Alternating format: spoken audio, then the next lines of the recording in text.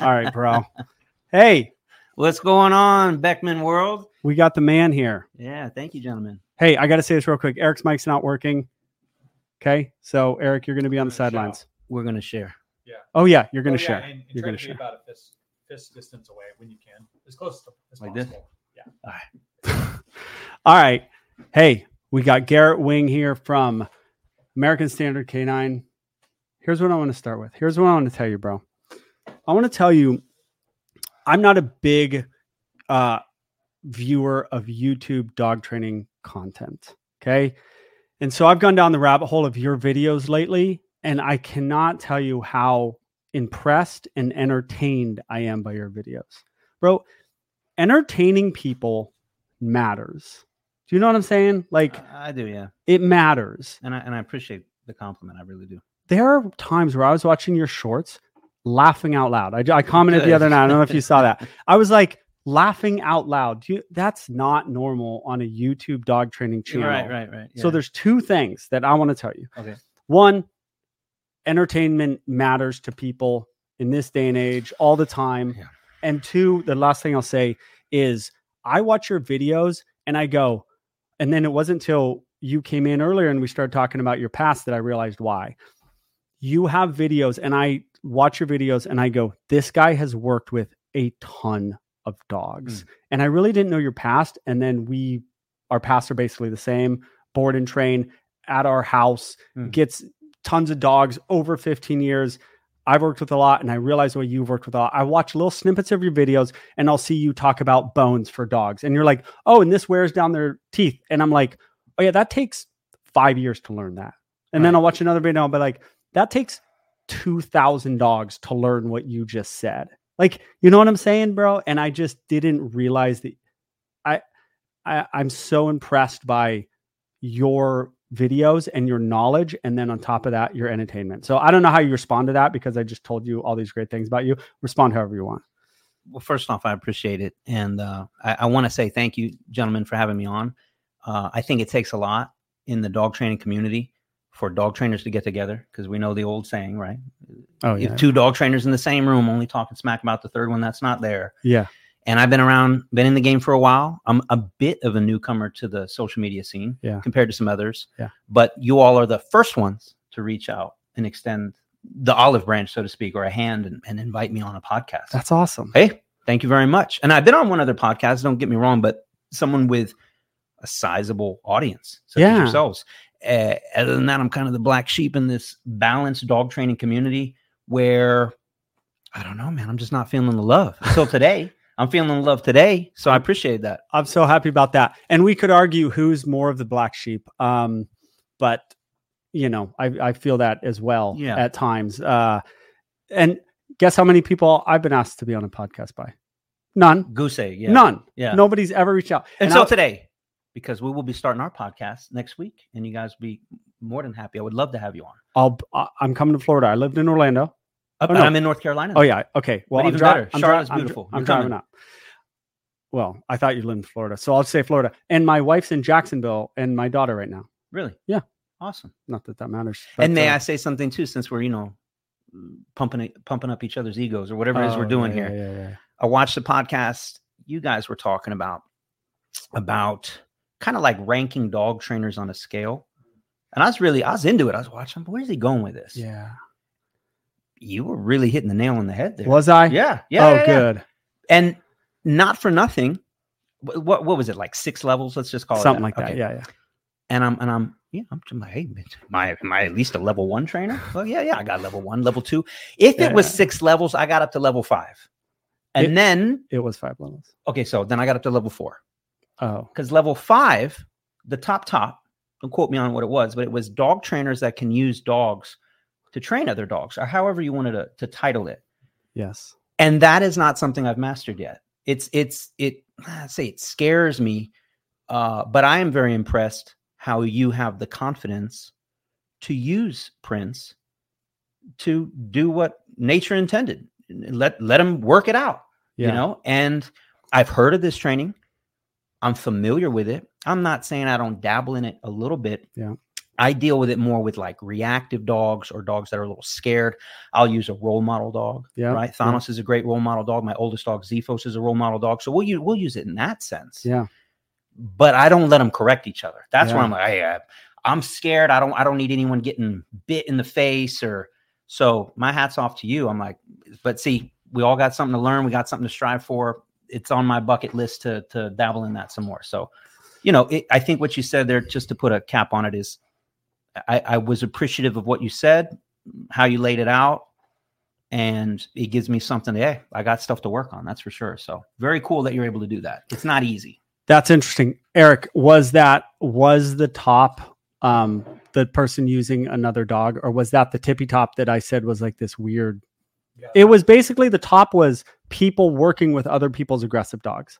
That was the top. And then we had a tippy top thing that I said. Dogs to train other dogs was the top. But that was tippy the thing I told you tiny top. You added that. Yeah. Yeah. No, that's really nice of you to say. I used Bosco, my first Doberman. You have to go back in videos to see it. He taught me how to do that. I just randomly let him into the backyard at a house in Point Loma, which you probably drove through. Mm-hmm. It's that community down there. And it was this little dog. It was like a feisty. And I was like, oh, what's really going to happen? Bosco was like a year old. And I let Bosco in the backyard. And this dog like went up to him. I was a year into this thing, probably dog training. The dog went up to him and just barked and was just like, rah, rah, rah, rah, rah, rah, rah. And Bosco just stood there and he stood tall and he cruised and he peed and he peed. And the dog just went, wah, wah, wah, wah, wah, for like a minute, 30 seconds. And then the dog slowly went away. Then Bosco went and took a ball, picked it up, and like dropped it near the ball as a little peace offering. And it was at that moment that I said, just the lack of doing anything. And then it became sort of these moments of correction, Mm-hmm. which are few and far between and are tough and like only needs to be done, in my opinion, with a dog that's like preferably a 9-month-old. I'm the biggest, baddest dude in the world. And I never realized anyone could be bigger and badder than me. Mm. And then what you have is I believe you fully have, and I'm not telling you to do this. You could call your dogs off of a lot of things. Cane Corso's maybe a little different than Dobermans. I'd like to hear your thought on that. But I mean, you have the control of your dogs where I think you could call them out of quite a bit, because that's the main thing for 100%, that. Yeah. I don't think every dog could say what Prince does, because Thanos is super confident, great obedience, but I don't think it's really in his nature to correct other dogs. Yes. He's just, I think if him and Prince were hanging out, it'd be my guess, but for me, it's always like, ooh, what could happen? Yeah. I think they'd be asshole buddies, man. I think they'd just be running around playing. Maybe if a ball got in there, it'd be like, hey, who's the bigger dog? Yeah. And we wouldn't want it to get to that, but I wouldn't want to put Thanos in a position, me personally. Yes. No, I get it. I don't. Now, my older dog, Zephos, I love him for dogs that have behavioral issues, because he's just him. He doesn't start nothing. Yeah. He will definitely end something. Yeah. But now he's 13 years old, almost. He's too old. He barely has any teeth left, Yeah. So it's not fair for him. You wouldn't even want him to do that ever. But I love him for the puppies, though, because he's Yeah. super patient, and the puppies will jump on him, chew on him, and he's just like a great like grandfather type dog. Yeah. Sets the example. Which is like your dogs being like good dogs with other dogs. Like that's most of the work, in my opinion, of like having a trainer having a dog, is like be cool with other dogs. Mm-hmm. And then like if they can get that occasional correction in, maybe it's a good thing at times. But the problem, it's not a problem, but like the people want it.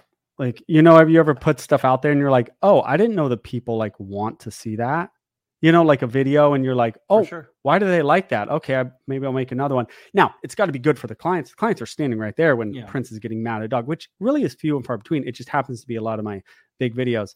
And I don't want to get too far on the Prince thing, but that's really cool. And I'm glad you watched that. And I'm glad you, I was laughing to myself. I'm like chuckling, like, yep.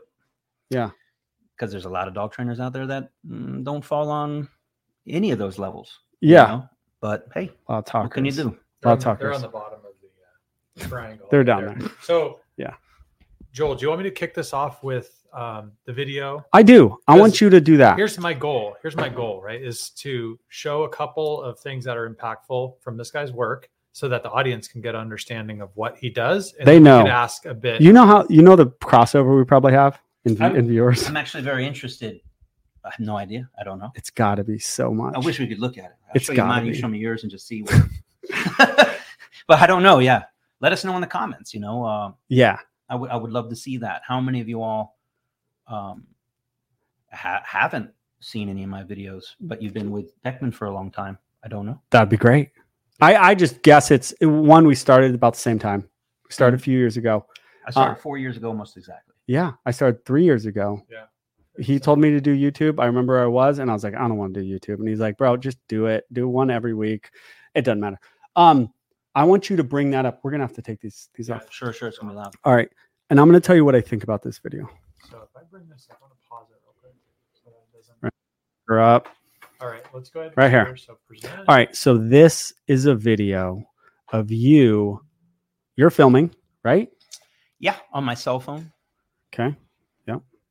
We're in a small town near where I live. It's a festival. Thousands of people there. This is just a few weeks ago, actually. All Let's right, do it. go ahead. It's you. Oh my gosh, what beautiful puppies. Will you stop? Thank you.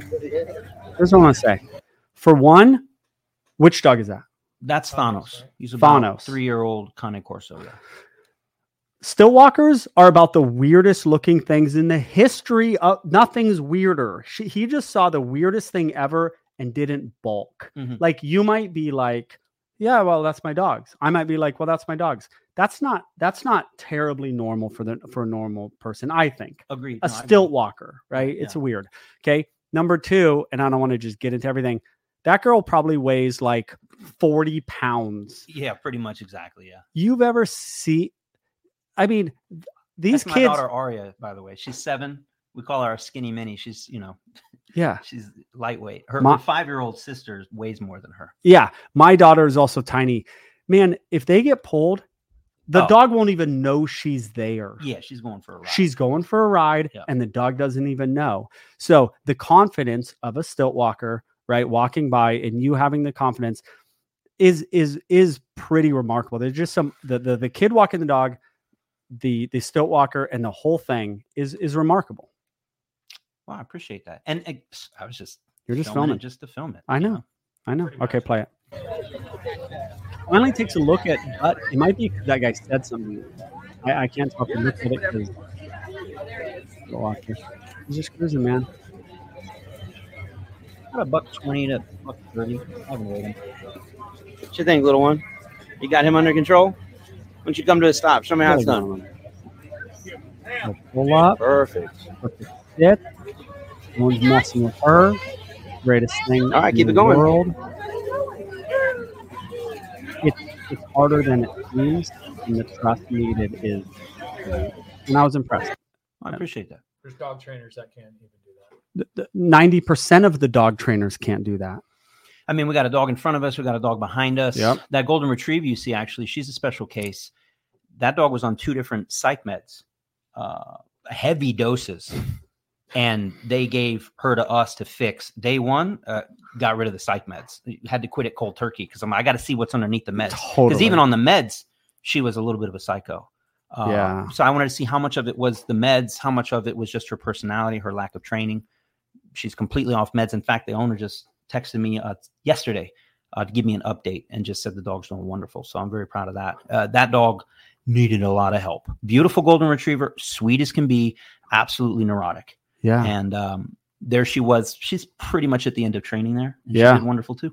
Yeah. That dog did great. Psych meds are crazy, dude. Like people come in with them and they're like, oh yeah, I talked to the behaviorist or the vet. So we're going to have to get him on. Then it's going to kick in 2 weeks. And then, and I'm going like, this is insane. Like, and what's in this stuff? It doesn't kick in for 2 weeks. So then they can't get off it for 2 weeks. They're going into the vet paying hundreds of dollars to adjust these medications. Like it's pretty wild. Yeah. And at best, it's a Band-Aid. Yeah.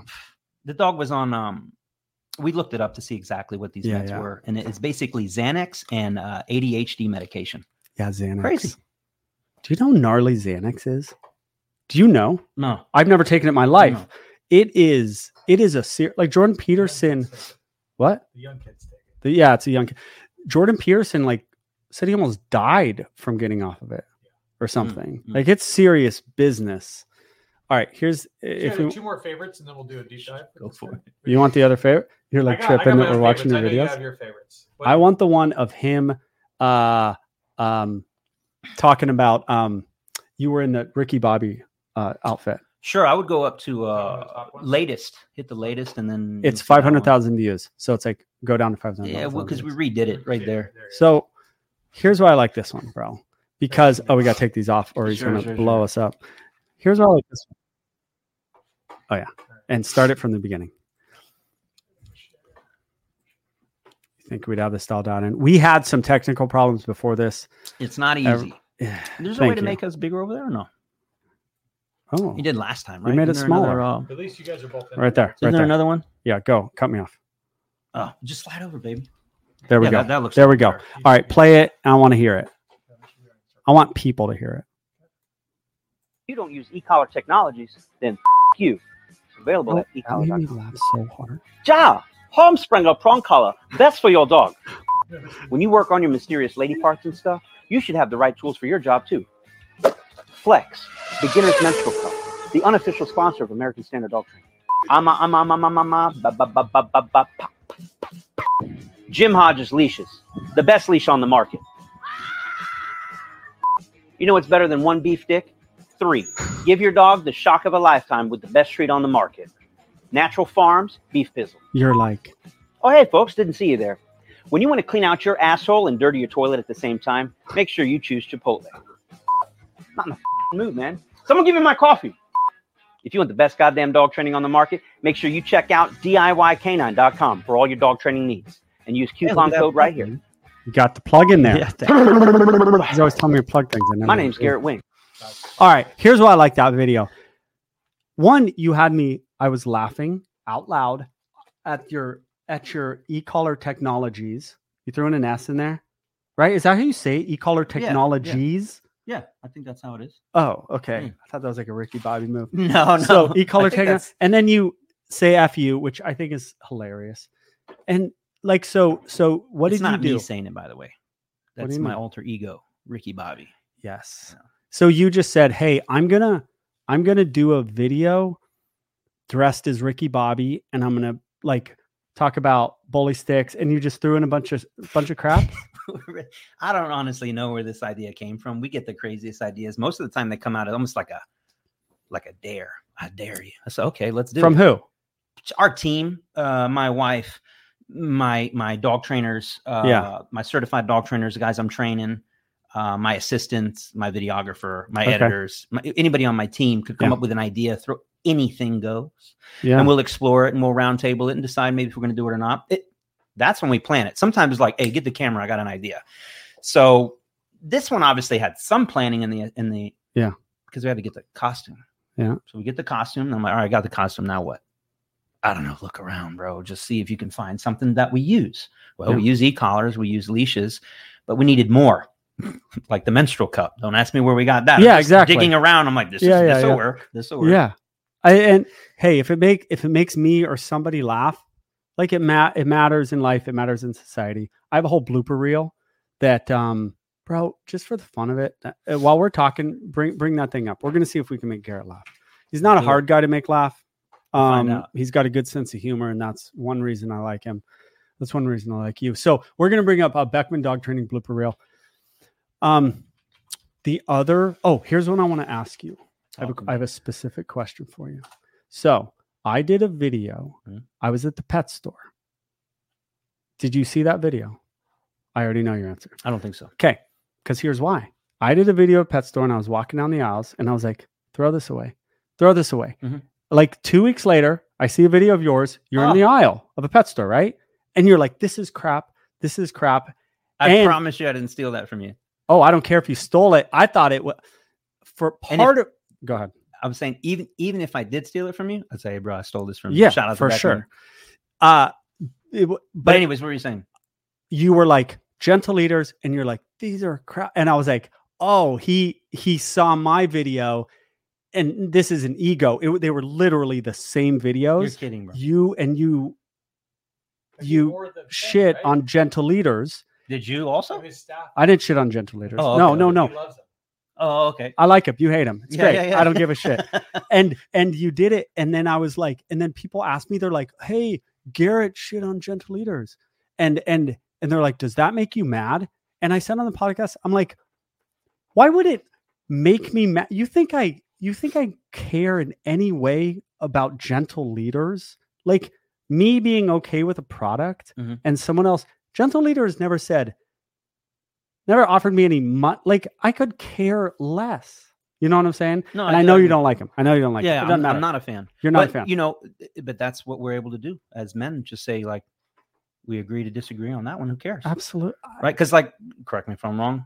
I don't think you're a big proponent or fan of prong collars, but we use them all the time. I know. You know, but because people ask me, and I say, if it works, go for it. The different styles, different Strokes for different folks. exactly. And if it works for you, then I got nothing to say about it. Fantastic. And I will also say, like, because I think flexi leads suck for the most part. I hate them. Yeah. I still use them very rarely, and I use them for a really weird training exercise that you would never imagine what I use them for. It's very but, specific. yes, but generally speaking, I don't like them, or I don't like them for the most folks. But everything has its purpose, right? There may be a time when I bust out a gentle leader, and then I'll be calling Joel Beckman, like, how to use this thing.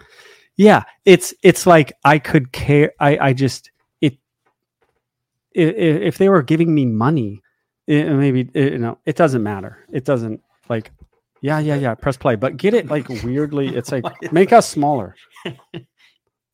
Just looking at the thumbnail for this dog, it's like floating there. Oh, dude, this video got A lot of love, a lot of hate. Right? Wow. Something you thought was funny. I'd go back, watch it, pull it out, put it in this video. So comment on your favorite clip, and that's it. Prince is about to run. watch this dog. Woo! Dude. Oh, I didn't even do anything. He's I literally like did a nothing. ferret. Prince runs by. Did you see that? He He just himself. he You're an flipped evil himself. man, Joel. I'm a horrible. We're gonna get I one agree. spin. Did you see when he span? I don't know the word for that. Spun. He went. And you're thinking about male female stuff. Oh, he's swimming, and he's fully like can't swim. And then that's give any harder of a correction. He is giving himself. I don't know what the heck I'm doing here. I'm looking all doing funny stuff with my body. Guys, watch them. They go. Whoop! They come up. All right, that's not that. All right, thumb and pointer and thumb on the outside. Whatever this finger's called. I don't even know what this finger's called. That's your index. Okay. Go. Control your doorways. My own dog. Okay? Control your dog. Okay, Prince. What are you doing? All right, you're out, dude. You guys heard my yell. It stopped it. You've got to have some poppiness to your knock it off. And one of the reasons is these Akitas, they sit there at the RBF all day. What is that? Resting bitch face. Oh. Yeah, I have So that. they'll sit there. And then you can get to All right, like not funny. You can stop it. We should watch the Garret. What do you call it? Mask one. The one where he puts on the gentle here on the guy's face. Oh, That you was have one to we find were that one. We can find it. Yeah. So anyway, yeah, I like people. Hopefully that brings some levity. absolutely. Not to this podcast, to my people watching, where they're like, all right, the guy's not all serious. Because I get people are like, dude, you're so hardcore in your videos, and I'm like, yeah, maybe I got to tell clients like, listen, you got to do this, man. You got to do A, B, and C. And I try to I bring myself, I'm a little much in the videos because I got to get them like halfway there. You know what I'm saying? I do. And well, I will also pause here, I think, and say, I think it takes balls to put yourself out there like that. Show Prince not listening. You know what I mean? Right, it happens. right. It happens. They're dogs. They're not robots. Yeah. And furthermore, like I said, even just having me on this podcast takes balls too, because, I'll tell you what happened. When I realized you had balls too? Wow. You had thou who shall not be named on this. God forbid you have another dog trainer, regardless of if you agree with this training style or not. But I'm sure you got some love and some hate for that. And because I felt the same thing too. I was the first one, I think, to broach that subject. You did. So there's no mystery. We're talking about Dog Daddy. Dog Daddy was in town. He reached out to me, said, "Hey, I'm in town," and we linked up for like 4 or 5 hours, talked off camera just to get to know each other. And now I'm the devil, just so you're aware. The devil is here with you in your podcast room because anyways, a lot of people loved it. A lot of people hated it. Yep. Supposedly lost a lot of respect in the dog training community because I took the time, you took the time, taking the time now to get to know each other. Yeah. Not, how should I say, like in person. Yeah. In person. Because it's one thing to see someone on camera, right? The persona on camera, whatever. It's another thing to, even when the cameras are not on, just have a normal conversation. Yeah. Man to man, dog trainer to dog trainer. Yeah. And I learned this a long time ago in the dog training world, police canine training. You'd see it, man, the cliques. This department won't train with that department because this department thinks they're cooler than them and they're better and these guys suck. And but we'll train with them, but we won't train. Come on now.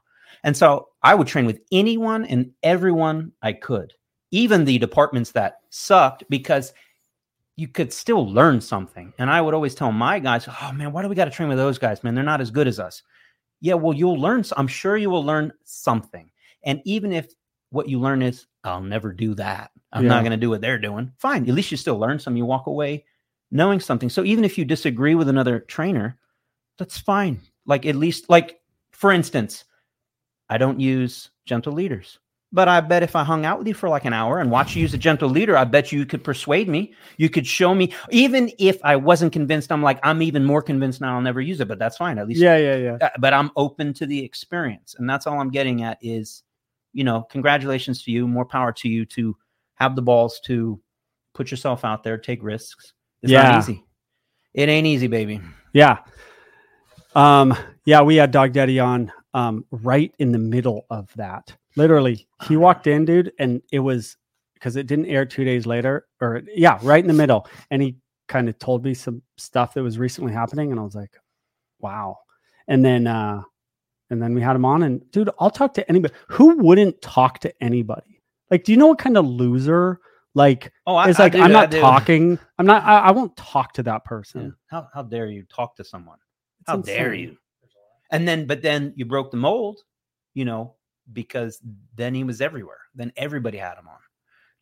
People, Ivan Bal. I don't know his last name. It's hard. Balabavnov. And I mean that with all respect. I cannot say his last name. He had him on. And this is what a lot of people consider one of the most respected dog trainers around. And anyways, it's like, get over it. How about that? Just get over it. Yeah. Damn, man. Damn. Yeah. So, hey, we're happy you came out. And listen, you flew out here for this for a variety of reasons, of which I don't totally know.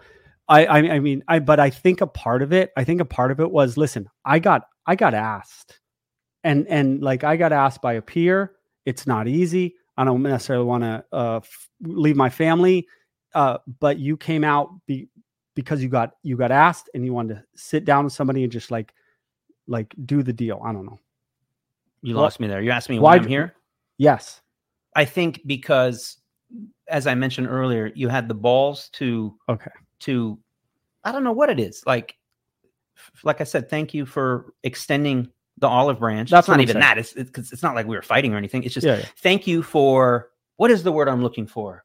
For having the strength of character to say, and because I'm sure there's things we differ on. But who cares? We can sit next to each other and talk about it and laugh and learn something. Yeah. Like, we can make fun of each other for the gentle leader, prong collar, whatever, but we can have that conversation and learn and grow. And so when I saw that you had Dog Daddy on, that man's got balls. And then when you reached out where many, many, many others have not. Right. I'll give you another example. I was coming out to California, baby. I said, well, damn, if I'm going to travel all the way across the country, there's other dog trainers in California. Yeah. I might as well reach out to them and say, hey, I'm going to be in the area if you guys want to do something. And you know what I got hit with? No. A hard no. No, not even a hard no. Hard no would be ballsy. Yeah. Screw you, Garrett. You suck. I don't like you. I'm busy and this and that. And okay, you're busy. All right. I'll give you like a whole month's notice, but you're busy. No problem. I got you, baby. No problem. But hey, here I am, you know, and That's funny. so yeah, when you Right. reached out, I'm like, absolutely. And it's not easy to stop what you're doing. Right? Yeah. Fly all the way out here, I know. put the business on hold, be away from the family. We know. Hey, and this is I don't know if you know this or not, but this is a communist state of California. You know, I said I would never travel here. What are you doing here? You're not kidding. No, man. I know you're Beautiful, not beautiful kidding. country. I'm trying to get involved in the politics, but I was Yeah, like, yeah. man, I know. because I'm super pro Second Amendment, and this is like the last place like I'm allowed to be. So I'm This is great. yeah. I Well, love that you're saying that. it's true. You're in the right garage. You're Yeah. Well, let me you're tell with you. the right people. Let's tell you that. I mean, former police officer. I believe my firearm is my American Express. I don't leave home without it. Not in California.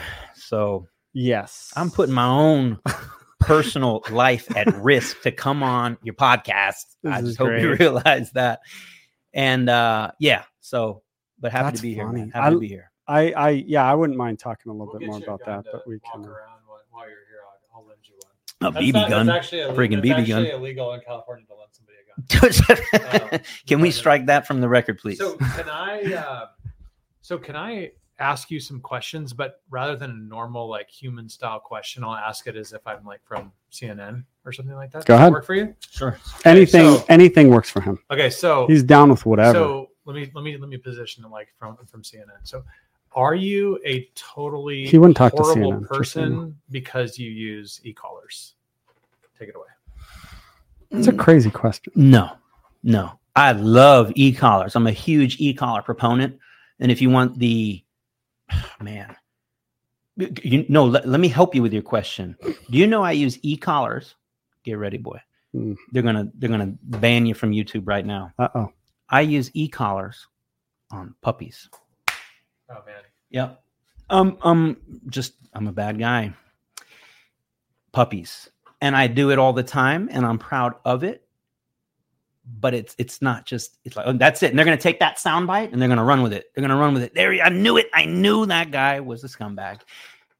It's just a digital leash. Would you put a leash on an 8, 9, 10, 11, 12-week-old puppy? You better, so they don't run out in the street and get hit by a car. Mhm. They got to learn how to respond to the leash at some point anyways. I would tell you a leash is more stressful to a puppy than an e-collar on the lowest perceptible level. And if properly conditioned, especially at a young age, they love the e-collar. I got some videos coming out now with I want to say it's about a 4-month-old Cane Corso puppy. And we are using the e-collar for the first time on that puppy. And that boy is loving life, because on the lowest level, didn't know if you know this or not, it's not a shock collar. Yeah. It's an e-collar. It's a tickle. Yeah. Now, I'm not talking, I know you guys, I'm saying to them, Oh, right. it's a tickle. How dare you tickle a puppy? How dare you? How dare you feed it food and watch its tail wag? So anyways, I don't know what your question was, but I actually didn't know. So I was watching some of your videos and I didn't realize that I had know almost nothing about this stuff, but I didn't know about that there's like more of a vibration and a sound, and that people were putting it on themselves and being like, oh yeah, it doesn't hurt at all. Now, granted, you would probably agree that there's some degree, like idiots that do a lot of stupid shit, but it also could misuse them. But done properly, it's a freaking amazing tool. amazing tool. It's a digital leash. That's all it is. And just like a leash, you could do a lot of damage to a dog with a leash. You can use the leash to bring the dog to a reward and they can love it. You could also kill a dog with a leash. So it's all how you use the same with your hand. Your hand can deliver food. Your hand could also do really bad and terrible things. So it's all how you use the tool. And I will also say this for the naysayers out there, because supposedly you're not allowed to use an e-collar on a dog until they're 6 months old. Do you know why? No. Politicians. I have no idea. Right. I don't know why. It's not a law. Maybe in some countries or something there might be, but what is it that happens with a puppy the day they turn 6 months old that prepares them for the e-collar? They weren't ready at 5 months old. Right. At 6 months old, they're ready for it. What is that? Yeah. It's just the dumbest thing ever. So there's no manual on it. I mean, there is now because we do it, right? We have our courses. We show you how to do it. And abso-freaking-lutely, I swear, listen up, folks. I tell people all the time, e-collar is an amazing tool. But that does not mean you just slap it on a dog and start pressing buttons. You're going to absolutely screw the dog up. We have a dog in our program right now, amazing German Shepherd. I mean, this guy's a stud. What did the owner do before he got a hold of us? Right. Bought an e-collar. He was experiencing some issues with the dog. Puts the e-collar on. And this is what he tells me. He accidentally stemmed the dog on a level 100 out of 100. He went to max. I don't know. He didn't explain why he did it. All he said, it was an accident. And then now we're working the dog. I have a feeling the dog, for sure, it definitely felt a high level at some point. And now we're taking a lot of time to recondition the dog. And by the way, that dog is hypersensitive to the e-collar. It's about a 75-pound German Shepherd, a little bit of working line in it. So you think it's a pretty hard dog. And it is. It is not the hardest dog I've ever seen, but it's a tough dog. That boy feels a 4 out of 100. Yeah. He feels a 4, by the way. And he goes, what the hell was that? You know, that's atypical, but it's typical of a dog that's had bad e-collar training. That is the problem, right? Is it too high? Yeah. That is and there's trainers that do it. And that is a problem, right? Too high, too soon.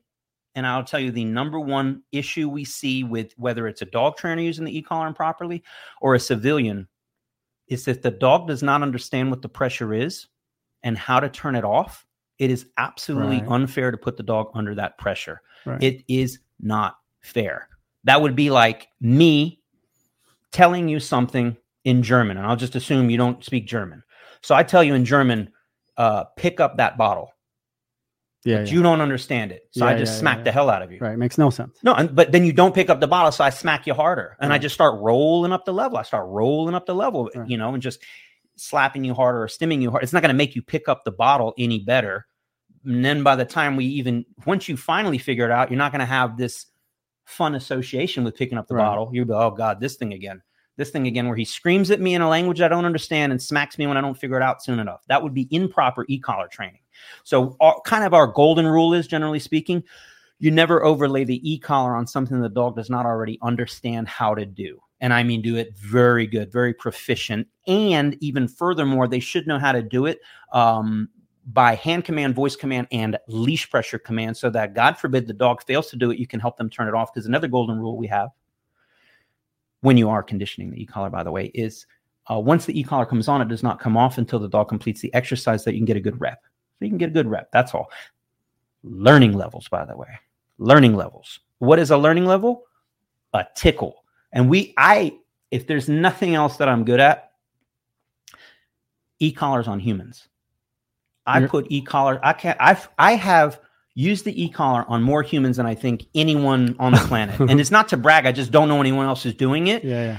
Every single one of my clients that goes home with an e-collar, every single one of them goes through at least a 30-minute routine with me where we put the e-collar on them and I explore not only what their learning level is. Yeah. I go up to their corrective and I often do an aversive on them. Yeah. Multiple aversives, because there's so many similarities between training a human with an e-collar and training a dog with an e-collar. It is freaky. It's the same thing. The only difference between a human and a dog on an e-collar is the human picks up on it quicker. So it might be a 30-minute session, maybe, let's just call it that, to train a dog to, at the end, figure something out. Yeah. You could accomplish with someone who knows what they're doing, like 10 or 15 minutes, I can get a human to do about 5 commands without ever saying a word. Yeah. Just through e-collar pressure and what you might consider food luring. Anyways, I love it, and it never gets old. And I have changed a lot of people's minds about the e-collar when we finally put it on them, and they realize, like, oh, that's it. Yeah, that's it. That's it. And I also every single dog that goes home, and I don't know, just telling you stuff, just to have diarrhea in the mouth, but it's good. I use the same exact levels on me that the dog uses. Sometimes that's great, because sometimes the dog takes low levels. Sometimes I have a bad day, like for me. Yeah. Because I want the owner to be confident on the number they see on the screen. And so I put the e-collar on me. So not just the owner. So it's usually a husband, wife, or something like that. They're going to feel whatever their corrective level is. By the way, it's like usually a 35, sometimes 45, 55, sometimes less. And then after they've been in the mind of the dog. They've gone through the reps. They know what a learning level, a motivating level, an annoying level, a corrective level, and an aversive level. This is our system. We use a 5-phase system. I was wondering about that. Yeah, it's just my way of communicating it. We do a 5-phase system. Then I put it on me, and I try my best to channel how that dog acts, whether it's an overexcited dog or a really stubborn dog, whatever. And then the e-collar's on me at the same exact levels that the dog uses. And then I become, let's say, stubborn. And we do sits. I don't do a down, but I'll do a sit. I'll go on the place board. I will blow a recall multiple times. And I want to make sure that they are using it at the right level and at the right timing. Everything with e-collar is timing and levels. And trust me when I tell you, boy, they screw it up. And I'm just getting rocked for the first 5 or 10 minutes. Either too low, often too high. And then we dial it in. And when they are just killing it, when they're just timing is perfect, levels are perfect, because it's very intuitive. We call it mother and father's instincts, right? What level should you use? I'll give you the parameters, but it depends. Kind of let the punishment fit the crime. Am I just refusing to sit, or am I about to run out into traffic and get hit by a car? Once they're proficient, right, then and only then do they even think about using it on the dog. And then when they are using it on the dog, we have a speaker box. I can hear exactly what they're doing. You're telling me you do this with every client? Every single client. Really? You know what? I'll say another world Guinness record. That's here. great. You have to. You have to. It's a very well thought out system, and it's impressive. Yeah, well, we don't play around with that, man. Yeah, you're not messing around. I'm always about quality over quantity. Yeah. And I take my time with my clients because I want them to be, they're not even owners anymore when we're done. We call them owner trainers. You are an owner trainer, and you will continue training your dog going forward if you want them to be the best that they can be. I'm going to go on and on about that, because I often say this too. I don't care who trains your dog. If you don't maintain that training, that dog will revert before I get down to the end of the street and make a turn. Yeah. You have to maintain the dog's training, no matter who trains it. And then the other thing I was going to say is, I don't think there's anyone on the planet that's taken more e-collar pressure than me. Please let me know who it is, because I'd love to chat with them. I get fried every day, basically. Put it on me, on my neck, everywhere, all levels. And again, just by the owners, every single owner that's ever taken a dog home from me, we put the e-collar on me, and it's not just for 2 minutes. No, it's about a 20, 30 minute session of me getting zapped.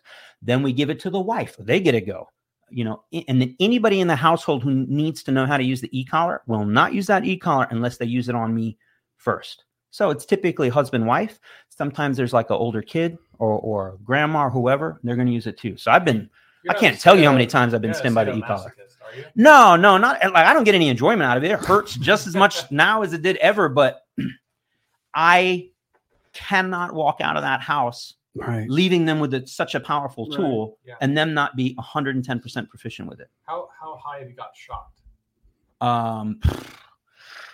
So there's different types of e-collars, right? So it depends on the brand, right? Yeah, but I've taken a full 100 multiple times on like the e-collar technologies, mini educator or finger trainer, which is what about 90% of dogs use. Should have brought an e-collar. Y'all have one? I would have worn one. No. Yeah. Oh man, we can have a party right here. But and then on the Boss, I've taken a 100 on the Boss. Just like bro, you're selling me. The commenters have been e-collars? trying to sell me. No. Oh. Well, here's why. No, I want you to finish your thought.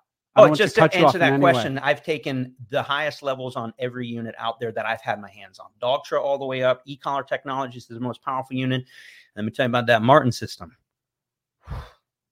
Y'all don't know about that thing. I mean, will you lose control of your bowels? It hit you so hard, or what? Close. I don't know. I've been tasered by in my police. Yeah. That is a whole other ball game. Put some lead in your pencil. No, man. It is.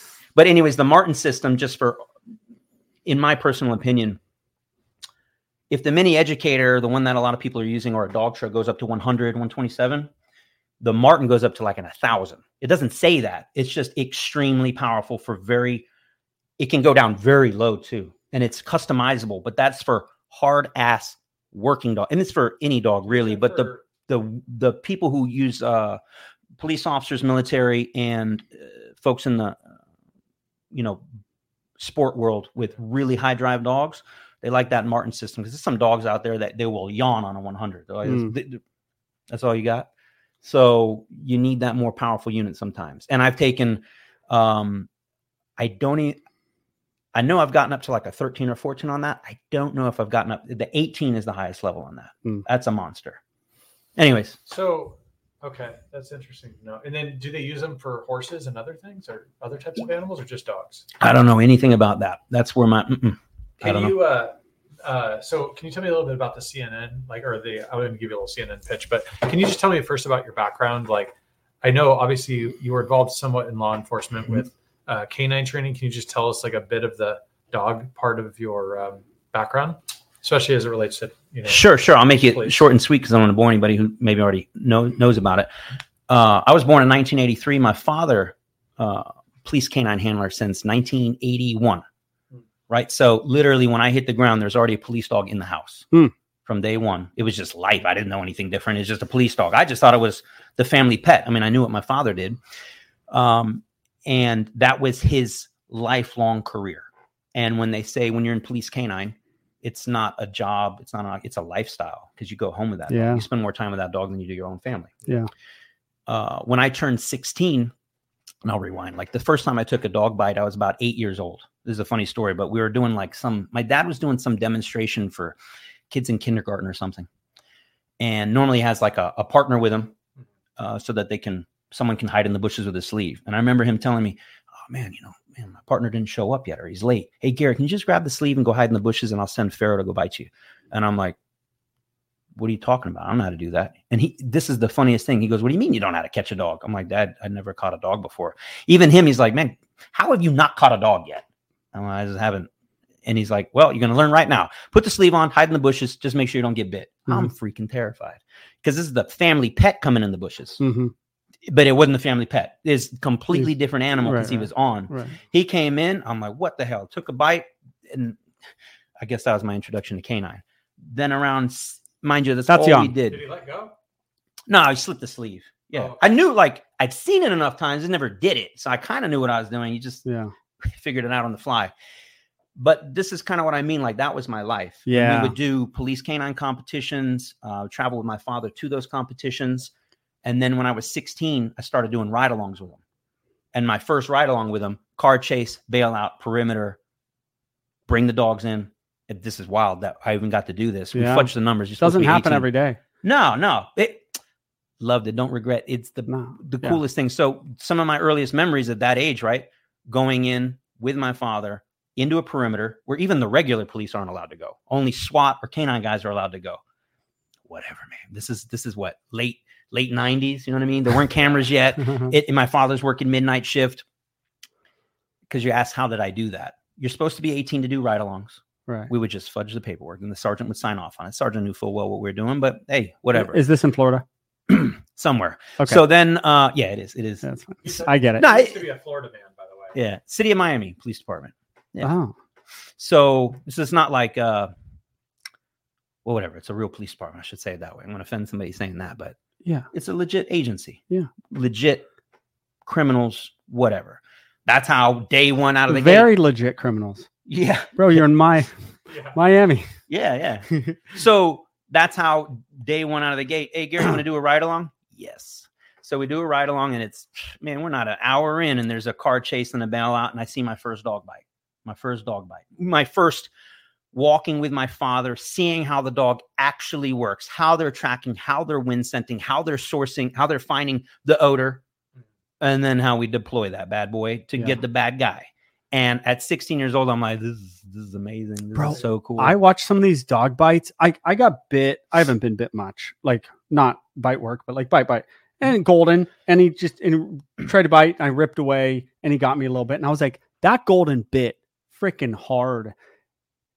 I can't imagine some of these guys getting hit by these dogs and bit. Like it's out of control. It can be, right? It's not always. Depends on the dog. Depends on the scenario. Right. We have dogs that fail to engage. We have dogs that when they bite, it's like just a pressure bite, bruises only. Then we have dogs that have done damage, like a shark bite. Yeah. And because whatever. It's a creature. Dog Daddy just posted that. They don't know if you saw it. He was reviewing a guy who's hands on his back, and the dog was biting. I don't know if you saw that. Yeah. It's an old video. Yeah. And they couldn't get the dog to out, which it happens.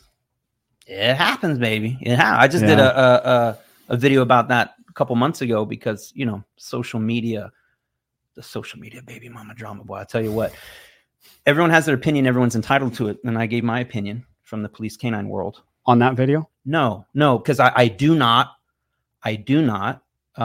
like to. Right. I know what you're going to say.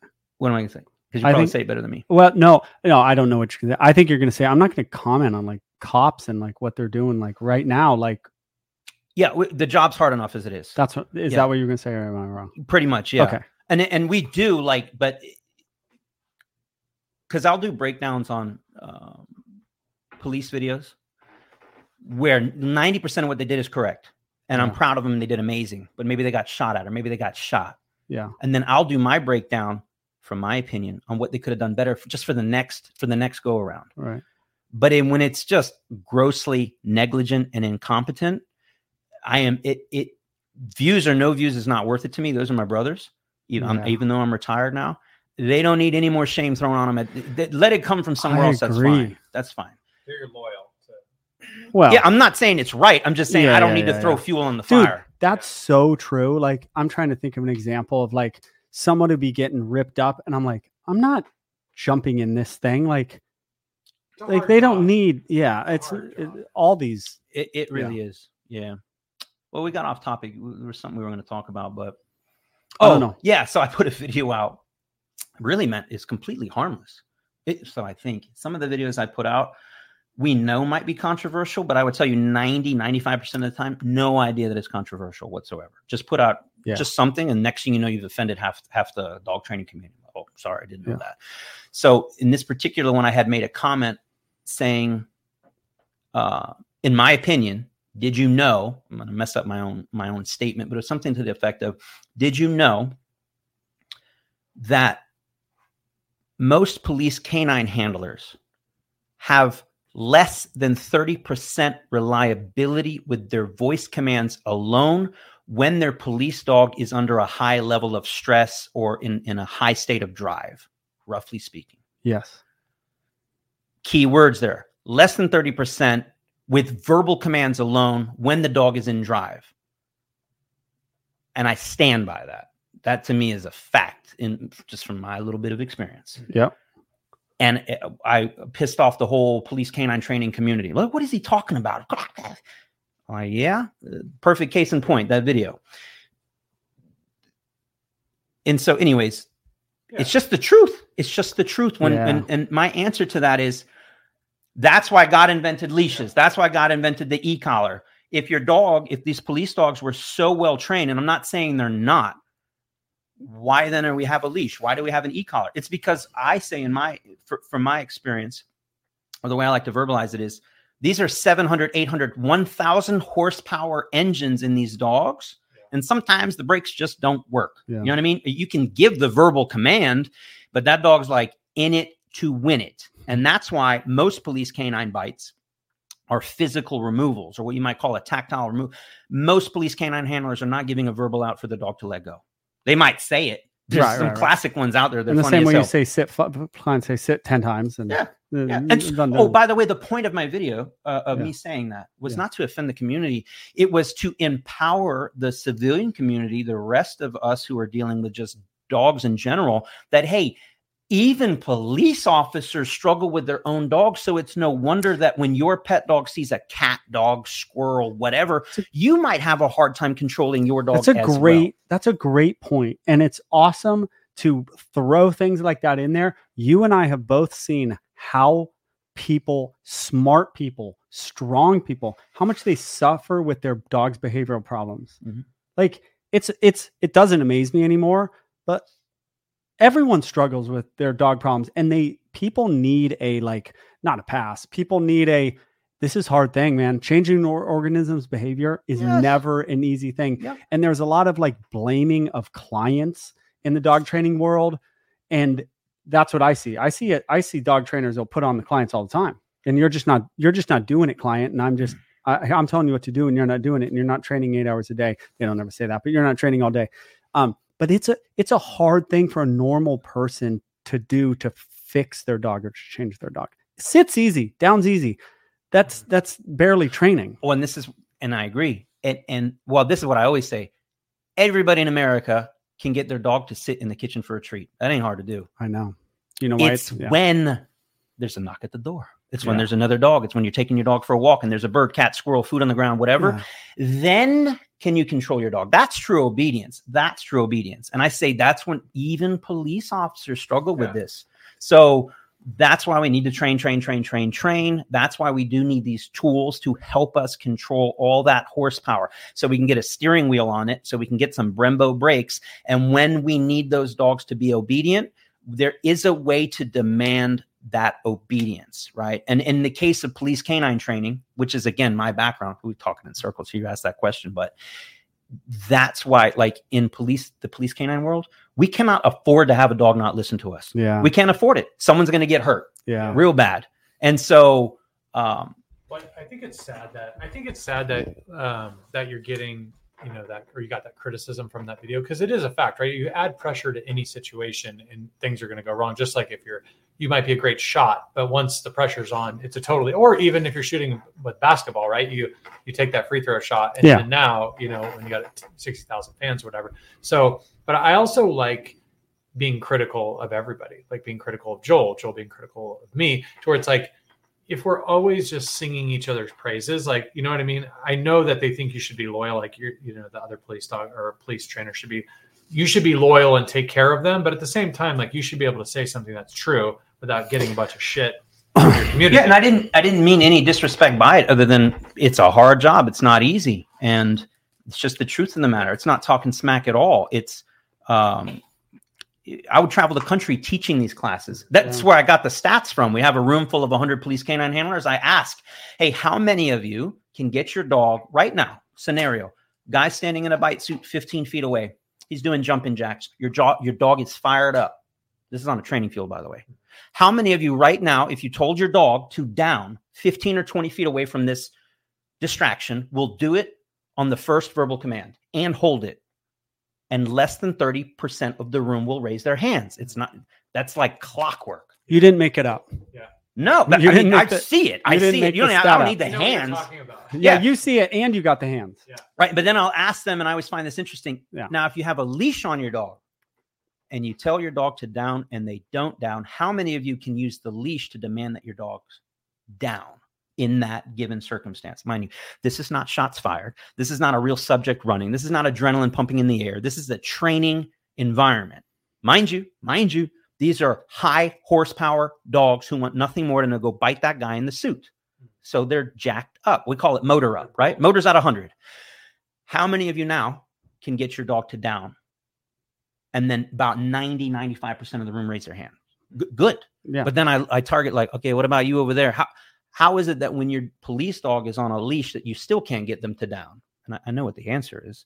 It's just a lack of training, lack of understanding, the dog not understanding what we call a correction with direction, the dog not understanding leash pressure commands, etc. But it just happens. It's not to talk smack about it, right? No. It's just what happens. I have a question for you. So what about so if I know anything about a lot of sheriff's police, like they're usually county or city-wise, so they're smaller municipalities. So it's not state or federal. So is there like a large like canine across the United States, like an organization that handles that? It varies, of stuff? Right? Or is every single department like doing their own thing with canines? Good question. In short, it's a little bit of yes, a little bit of no. There's organizations like the United States Police Canine Association that you can get certified in, that you can compete in. That's what my father did for, 25, 30 years. There are also agencies and states that have absolutely zero qualifications or standards or certifications. Doesn't exist. You can pump out, I was just somewhere, I don't even want to say where, that you can have a dog on the street in as little as 2 to 4 weeks. That's absurd. It's wrong. Wow. The minimum, so I'll give you Florida standards, 480 hours, which is, it's like 4 months. And that's the minimum standards. Most agencies worth their salt will spend about 6 months of nonstop training, 4 or 5 days a week, all day, every day, before they can even consider that dog team is ready to hit the street. And even then, your training has just begun. You're now certified. You're good enough to get out there, but then the training continues all the way up until that dog is retired. But then there's other, again, agencies that are like, here's your dog. Good luck to you. Is there a good age to get where they should hit the streets? The dog? Yeah. It depends on the dog. Some dogs, just rare, ready to go, maybe 18 months. There's some dogs that are ready to go younger than that. 18 seems like a good age to me, not knowing a lot about them. 2 years old, a dog is fully mentally and physically mature, but there's some dogs that 10 months old, 12 months old, they don't care. Crazy Malinois that are just primed for it, but on average, you're looking at maybe the youngest a year and a half, I'm seeing why when I watch your videos, I go, this guy knows his stuff and about everything, right? About random issues. I'm like, that's how I would do it. I got there from just being around a lot of dogs and being around a lot of animals and being around exotics, and it sort of absorbed into me. Then I started dog training. Then the numbers started hitting because I taught so many classes, blah, blah, blah. I'm seeing where you're at and why I think why I think what I think about you when I watch the videos.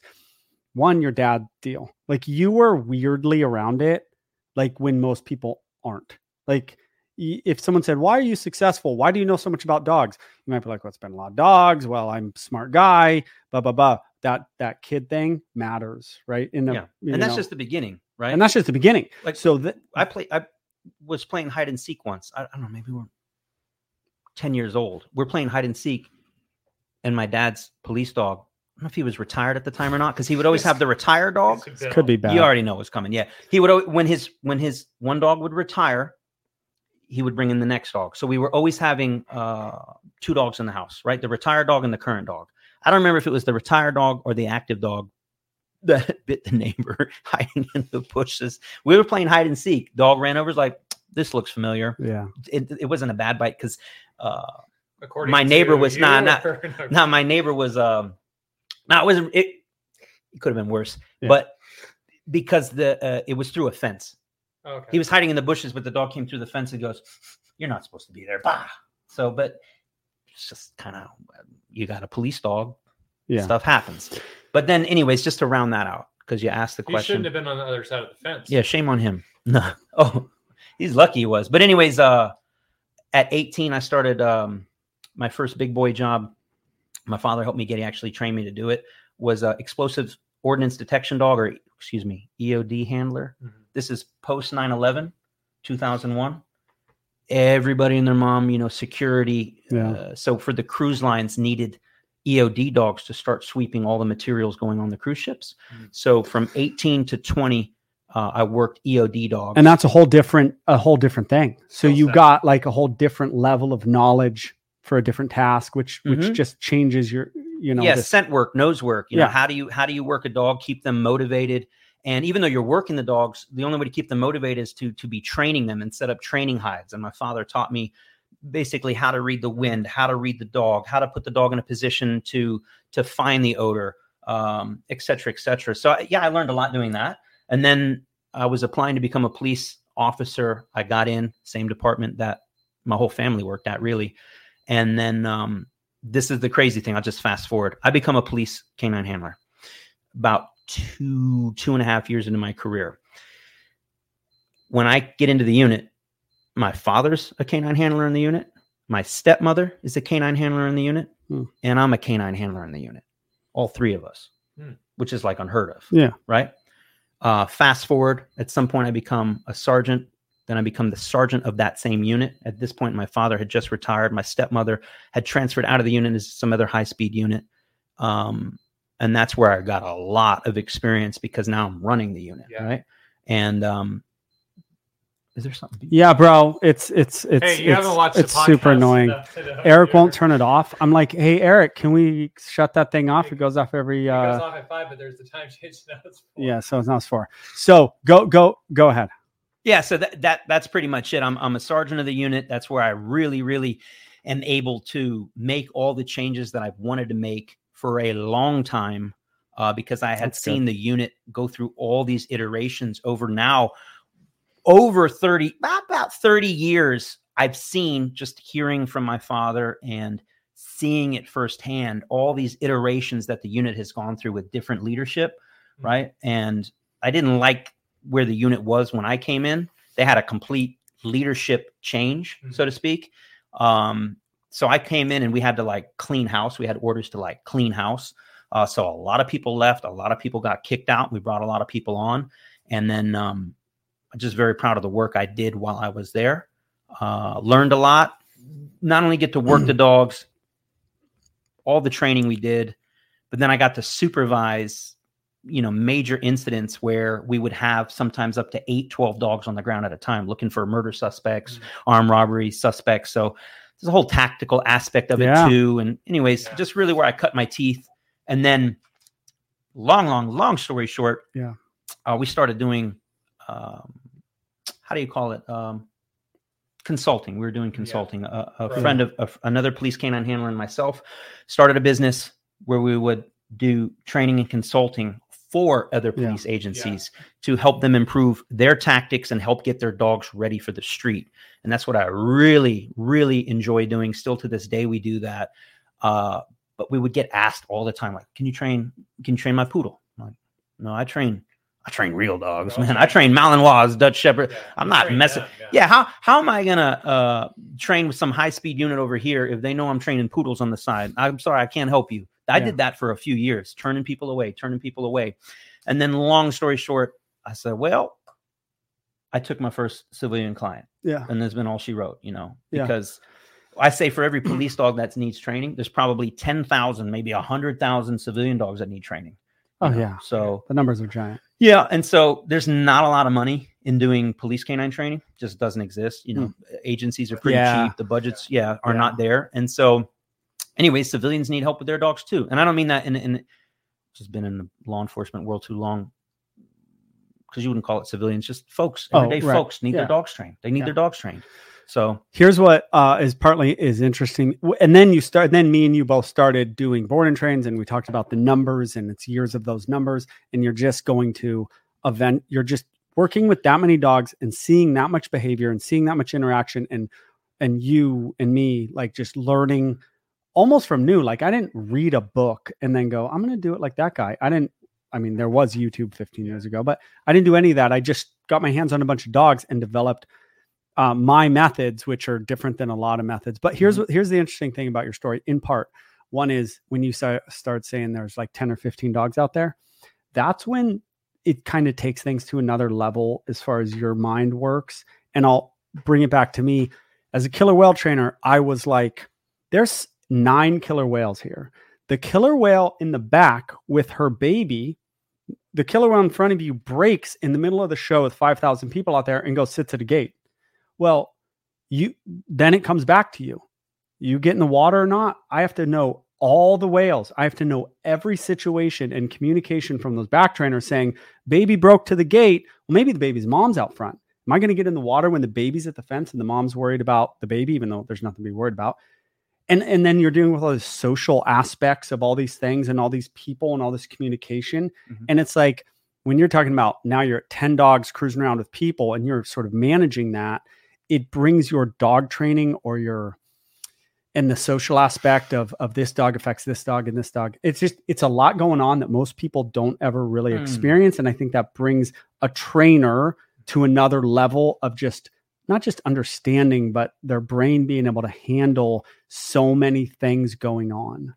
Yeah. If that makes sense. No, it does a lot, because in your case with the killer whales, which is very interesting, a wrong decision means, you get eaten. Yeah. And literally, right? Yeah. You can get hurt real bad. You get hurt real bad. And then in the police canine world, when we're running dogs, even in a training scenario, you can get hurt real bad. Bro, when the stakes are high, trainers or people in life, they become very good at their job because that's how it works. I just love you brought it up because I've never thought about that. Yeah. Because not from that angle, right?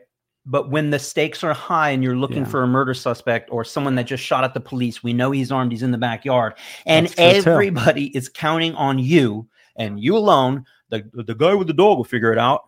And then guess where we're putting all of our trust? All of it in the dog. Yeah. In the dog. Yeah. A real, be careful what you say here. Everyone has different tactics. Police canine handlers, for the most part, if they know what they're doing, should be spending 99% of their time watching the back of the head of their dog. So you have to walk into a backyard watching your dog, because if you do it right, of course, there's all these scenarios, but Right. the hope is, the plan is, the dog will tell you where the bad guy is before you find the bad guy. Yeah. And if you're doing your job correctly, again, there's situations where you can do everything perfect and you can still, walk into an ambush, let's call it that. But Yeah. your job is to use the dog to locate the bad guy. And if you're doing it right, you should locate him well before you get into harm's way. It doesn't always work out that way, but that is the game plan. And so you really have to, and I'm telling you the difference between, you could call it just catching the guy or not catching the guy, or if you can go to the extreme and say the difference between life and death, the difference between you getting shot at or not getting shot at, or you entering that yard where you're going to get shot at or not, is all has to do with is something as subtle as this. You're walking along, the dog's doing its thing, and all of a sudden it goes. Yep.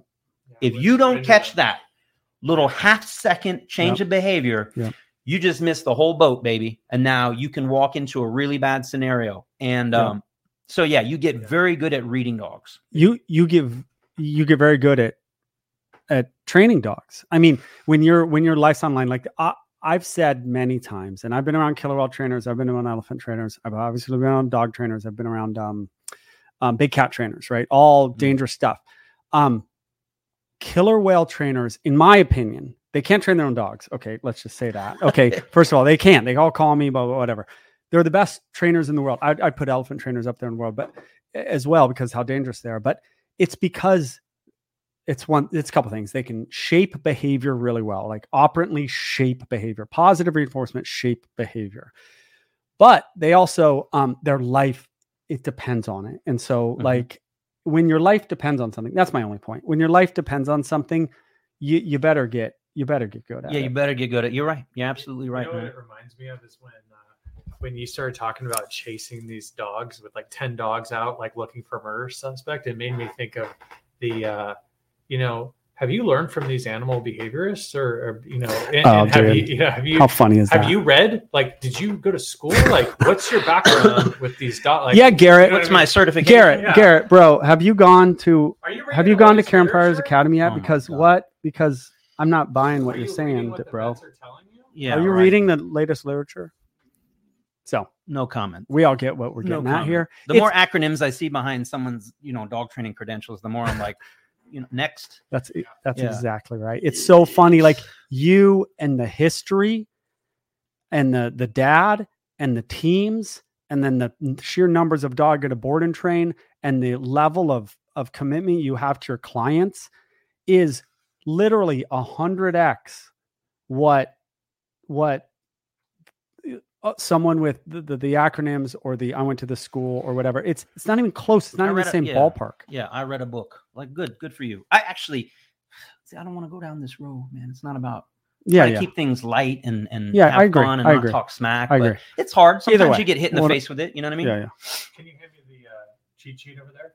We got some questions over there. Well, yeah, we just. I could talk to Garrett all day, and we're not going to do that. While you're looking that up, we got to go eat. It reminded me of something which was, I think the difference between a good dog trainer and a great dog trainer. Yes, I'm interested. Is timing. Timing. Everything in dog training is timing to me. And I think what ends up happening is, whether you want to call it intuition, I don't think it's that. I think it's just, you just know what's going to happen before it happens, so that when it happens, you already know what you're supposed to do to fix it. And so, just that is where the secret is, because dogs live in the moment. Yeah. Right. And you need to be able to correct that behavior or reward that behavior the moment it happens.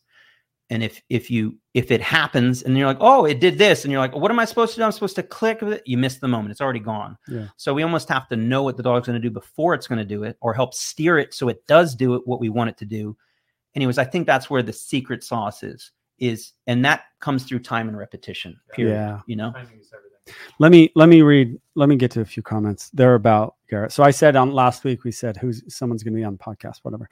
They said, I would love to hear you talk to Will Atherton, Tom Davis, Garrett Wing, and of course Cesar Millan. Although I don't think Joel could contain himself as Cesar was coming on.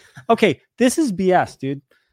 People think I'm like, okay, here's the people that I wouldn't be able to contain myself if they came on the show. Cesar Michael Millan. Jordan. No. Listen, I like Cesar Millan because Cesar Millan went through hell and they put him through hell and he came out the other side. That's why I'd want to talk to Cesar Millan. Here's the people. Michael Jordan, giant Michael Jordan fan, giant Dion fan, giant Tom Brady fan, and a giant Charles Barkley fan because he tells the truth and he doesn't care. There's no actors in there. There's no there's a couple politicians I'd probably be pretty excited about, but that's it. I don't know. They're like, oh, Joel wouldn't be able to contain himself. What are they talking about? Okay. Did I? No, you're good. You're good. So we do a breed of the week, right? You've heard this. We've done a breed of the week. Yeah, so let's go. I want to pick it, but I want to pick 3 or so, and I want you to narrow it down. Our breed of the week is the worst segment in the history of podcasts. So you can't be too good about describing what we're going to talk about with the dog. No, you do your best. I want to do, but there's no we'll preparation between this. So I was thinking either Presa Canario, Malinois, or what was the last one? Is it Borbo? No, Cane Corso. Mm-hmm. Pick one of the 3. Okay, are we doing breed? We're doing breed of the week like we normally do breed of the week. No, you have to shit on it, and then no. Let's just both. Sometimes breed of the week turns into shit. I don't know how this works, so I'm just okay. So he says a breed, and then it often becomes where I'm like, it's a horrible breed, freaking, and then I like shit on the breed. Sure. And it's just how it goes. So, but I wouldn't. You don't want to pressure him. No. This is no problem for me. Yeah, no. I'm just saying I'm not going to shit on it because I'm just like a thing. I'm going to say what I think about it. Every breed has its pros and cons. Yeah. Which one? Dude, we should do Cane Corso. We got the Cane Corso guy in here. I got a lot of history with Malinois too, so either one. Yeah. Either one. Let's do Cane Corso. You talk about him, then I'll talk about him. Sure. Am I doing pros, cons, or doesn't matter? No, just real quick. Yeah. Oh my God. Y'all don't want to even know what I have to say about it. Love the breed. Amazing breed. The descendant of war dogs, ancient war dogs, Roman molossers that were put in the Colosseum to kill people and other animals and released on the Gauls, right? We don't have videos of this and there's not a lot of text about it, but the story goes that, and you can imagine it almost like an initial volley. I mean, I sometimes think about this, like, man, how would this go down? So you got the Roman freaking legion coming up. Look at Garret. Right? He's so into then you've seen these, think a gladiator or whatever. Yeah. And then the Gauls come out. No armor. The Gauls? Or whatever they are. The barbarians. Oh, okay. Go ahead. The guys with the war paint and they're coming out and they're beating their chests and they're ready to kill. Yeah. And the Romans are like, oh, yeah, watch this. And they release, I don't know, 100, 1,000 dogs? Yeah, the predecessor of the Cane Corso.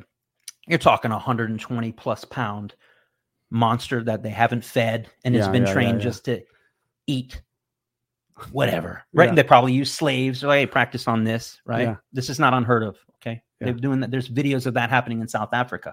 They're training police dogs to bite by using criminals. Right. Okay. So you can picture what's happening 1,000 years ago. Yeah. Is it 1,000 years ago? How long are we going back?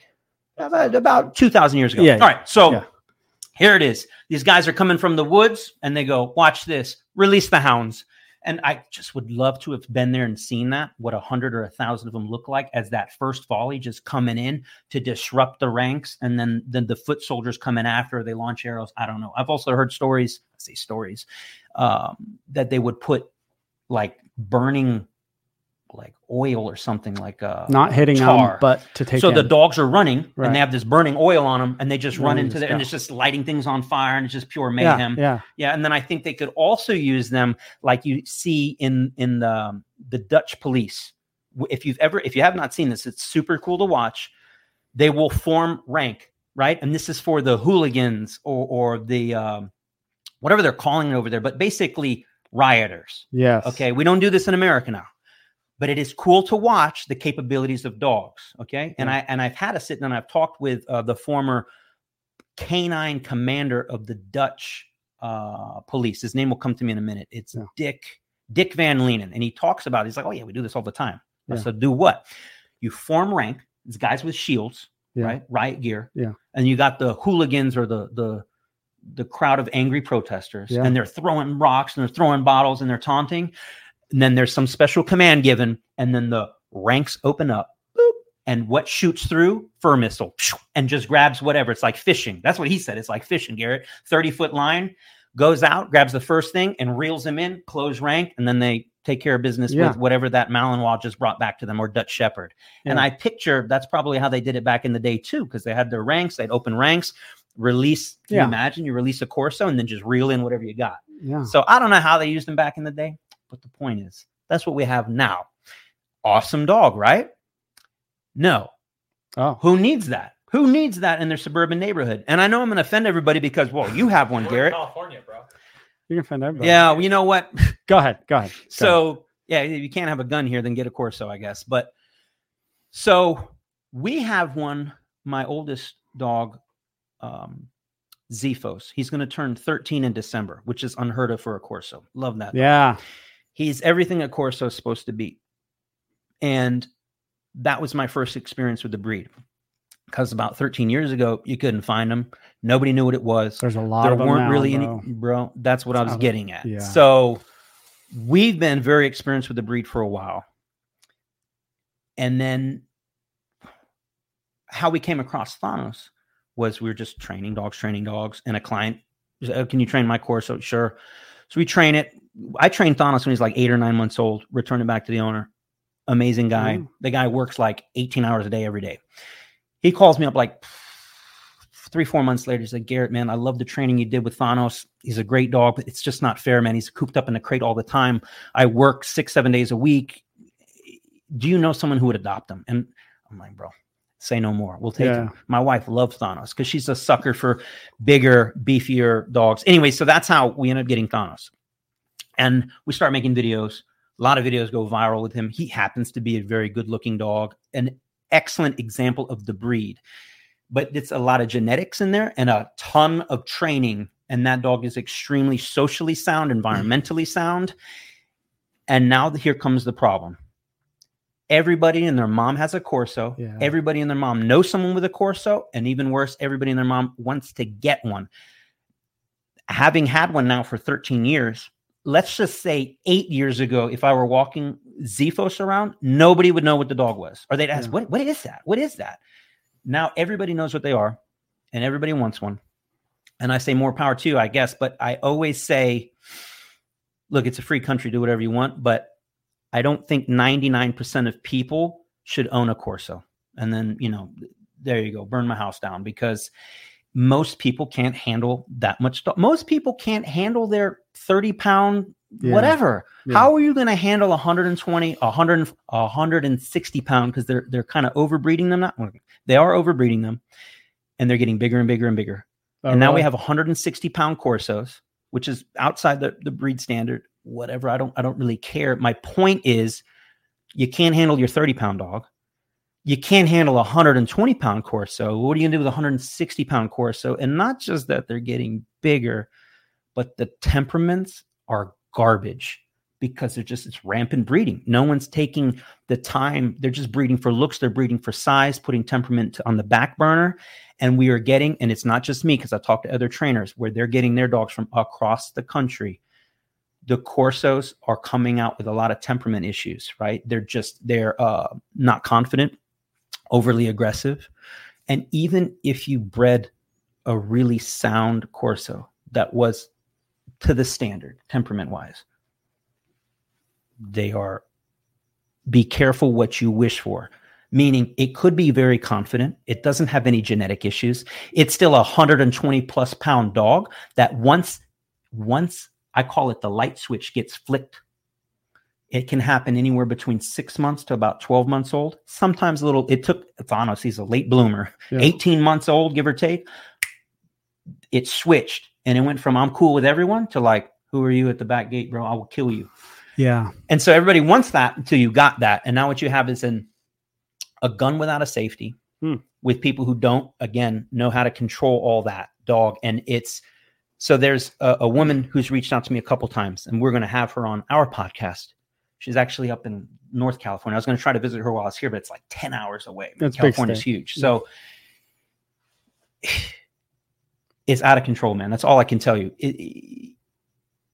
It's not even a problem. It's a pandemic, man. I didn't know. I want one now. Yeah. And that's the thing, man. So here's my conundrum. You ready? Yeah. This sucks. I deal with this every day. We talk about it. I think about it. I talk about it. I talk about it with my family and my employees. It's the constant conversation lately, anyways. Lately, let's say the last 3 to 6 months, because it's hypocritical of me. They're very hypocritical. Well, Garret, you make videos with the Corso. You promote it. You put it out there. I don't know how responsible I am or not. I don't know for the everyone wants one. I think it would still be this way regardless of my videos. You're somewhat responsible, but you don't need to feel bad about it. Well, but it's awkward because here I am making. It's hard for me to even verbalize because I struggle with this. I make videos with this. Yeah, dog. I guess so. Thanos is awesome. Yeah, you see him there with my here. Perfect. You started this podcast with my 7-year-old 40-pound daughter walking 120 plus pound Corso. It's alluring to see that. I'll just get one. I'll just get one. Yeah, perfect. Yeah, that's how they come out of the box. That's a good point. And it's I am accidentally giving the wrong message. And it then doesn't. So then check this out. It matters. It's but worse. It doesn't matter. This is where it gets worse. Yeah. We put that video out. This is what we do, though. It's what we do. Yeah. But then I'll make a video or I'll come on a podcast like this and say, they're amazing. Don't get one. They are too powerful, too much dog for you. I'm looking right in the camera for this. And then it's just like you said. Well, I want to get one now. They want that forbidden fruit. So I'm damned if I do. I'm damned if I don't. The more I say you shouldn't get one, the more they want to get one. So I'm screwed. I'm screwed. And now they're everywhere. There's so many. And now when I take Thanos out, and now I'm speaking from like real life experience that happens every day. If I take Thanos out, again, 7-8 years ago, nobody would know what that dog is, my oldest. Now I bring Thanos out. Everybody knows what it is, and everybody wants one, or everybody has one, or they're thinking about getting one. And then they will ask me, not even knowing that I make videos. I'm nobody. I'm just a guy with a dog. And they go, oh, man, that's exact. Honey, this happens all the time. Honey, that's the dog I told you we need to get. And she looks at it. Usually the wives are like, hell no. Yeah. And the husband's like, yeah, this is what we need. And then they say, "What? You own one. What do you think?" I go, don't get one. Do not do it. And they're like, why? And then do you know who I am, bro?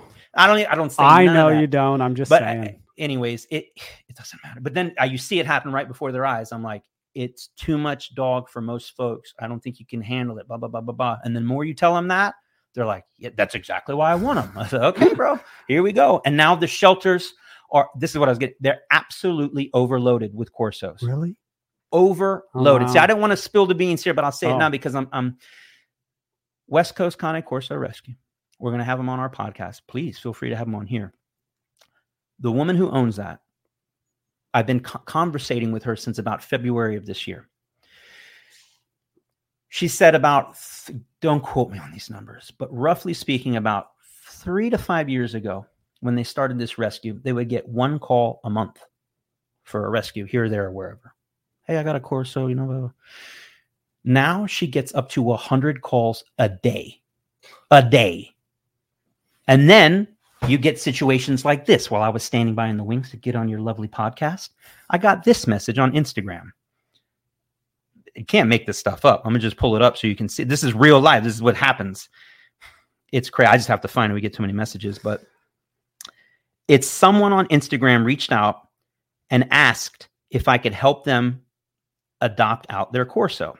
But it's not as simple as that because, and I'm looking for it here because I don't want to misquote or say anything. It basically says, I got a Corso. I adopted it from a shelter. We took it home. It's tried to eat everybody. We don't know what to do. Can you help? Yeah. And it's like, it never ends. Yeah. It's bad enough to have a dog that's out of control. Compound that with all the genetics and the physical power of a Corso. They are, and I'm not talking bad about this. It could be any dog. It's just the current fad seems to be, we could have the same conversation about Malinois and how they're too much dog for most folks and blah, blah, blah. But we could. Sorry to go off on that little tirade, but it's like. Your tirades are the best because you go off. You're going to be just, because Joel's is like, the dog No. is darker color. I'm not even doing my freaking. Oh yeah, breed was of this the supposed week, to be bro. like, you got to put me on a timer? You say, Gary, 30 No, seconds. no, or no, less. no. Oh, yeah. That was No great. breed of the week? No, what? No.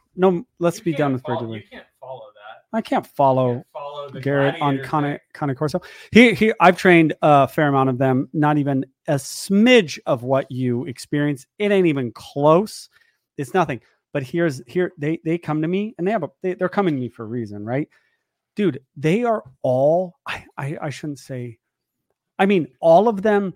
Dogs come and there's different reasons for them having aggression or reactivity. There's always different reasons. Like there's all these. It's protection. It's resource guarding of the owner. A lot of it's not with Corsos, but a lot of it's resource guarding of the owners, not pure protection. It could be fear. It could be under socialized. It could be all these things. The Corsos that come, I'm like, there's always this giant protection aspect to them that is never not there. Like I'll get other dogs and I'm like, no, your dog is resource. Your dog is not protecting you. You are their resource. And they're telling these people to get out of here so I can go about my business with my mommy. There's two different things.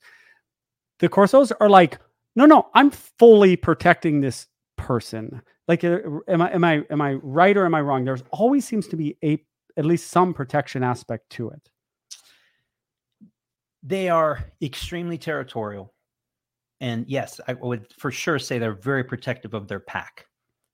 The problem with that is, they'll bite first and ask questions later. And that's what I'm talking about. That switch gets flipped. The best way I can describe it is before the switch is flipped. Let's just call it off. It's off, right? Dog's born 8 weeks old, friendly as can be, like any other dog. And this is mostly for the males, right? I have more experience with the males, so I can't say this about the females. I don't know if it's actually true or not on the females. But at some point, I'm sure it is, by the way, with the females. I'm sure it's the same thing, just maybe not as intense. I don't know what it is, but the testosterone hits the system, right? And the switch is flipped on, and it literally happens seemingly overnight. You can, and I've heard the stories, I've seen it firsthand happen with my dogs. Anybody can come in your house. Yeah. 4, 5, 6 month old puppy, a Corso, happy to see you. Then the switch is flipped. Let's just call it happens at 10 months on this particular dog. Yeah. That person comes in the house and you see a side of your dog you've never seen before. You didn't train it. Just boom. It charges that front door like it's ready to kill. If you see the videos of it, they're just blasting through front doors, blasting through windows, trying to defend their turf from, because everyone's like, yeah, that's what I want. The mailman. Yeah. Uncle Jeff, famous Uncle Jeff, right? Your drunk uncle that only comes over for the holidays. Yeah. He goes out, has a few drinks, comes back in. Dogs don't like drunk people. Oh, well, correct. Definitely. And Uncle Jeff especially, you know, and I'm just. They throw their hands in the air. They get up, they move around weird. It's just too much dog for most people is what I'm getting at. I know. Yeah. Go get one. Yeah. You're no, this is what I will say. We're speaking of. This is what I will say though. Regardless of what breed you get, but especially if you get a Corso, training, and socialize. And nothing makes me more sick to my stomach when I see those videos of, I've seen it with Malinois, I've seen it with Corsos, and the owner at that young age, 4 months old, 5, 6 months old, and they're encouraging the dog to be wary of strangers. Lord, have mercy. Be careful what you wish for. You are creating you don't a need monster. to do it. No, you need a great dog, and then when it kicks in, it'll come naturally. It'll kick in and make them great till that point. This is from Mr. Dynamart. I'm sure it's Garret Wing. He's the only guy I've heard Joel speak positively about, apart from Cesar Milan. I also follow Garret and think he has a very similar no bullshit mindset. If I'm right, I think I'll be an absolute awesome podcast. He's a soothsayer. I had that one up. That's cool. Oh, you did? Yep. Yeah. So they were hoping it's you. And I think I spoke positively about other trainers. I don't think that's totally true. Y'all, it's 100%. Oh yeah, this guy knew you were here. That's crazy. Yeah. How old are those? This one's from 2 hours ago. Oh, but how did they know?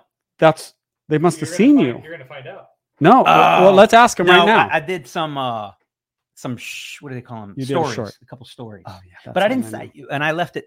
So I got to do my part now. I hadn't.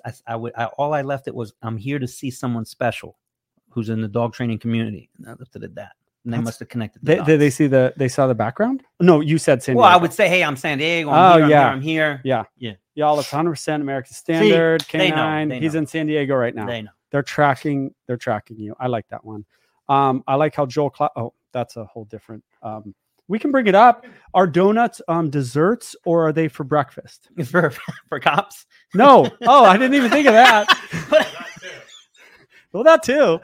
We got defensive, man. Bro, right. Hey, what? Oh, he actually is the guy to ask, I suppose. Yeah. No, last week we went off on donuts, how much I love donuts, and I said like I'll eat them at night, and then the guy said donuts are for breakfast, and then it got on a whole thing, and so I was 7 donuts are good. At that's any what time. I'm saying. This guy, someone else said they're for breakfast. I said no. Do you want to hear a funny story? Yes.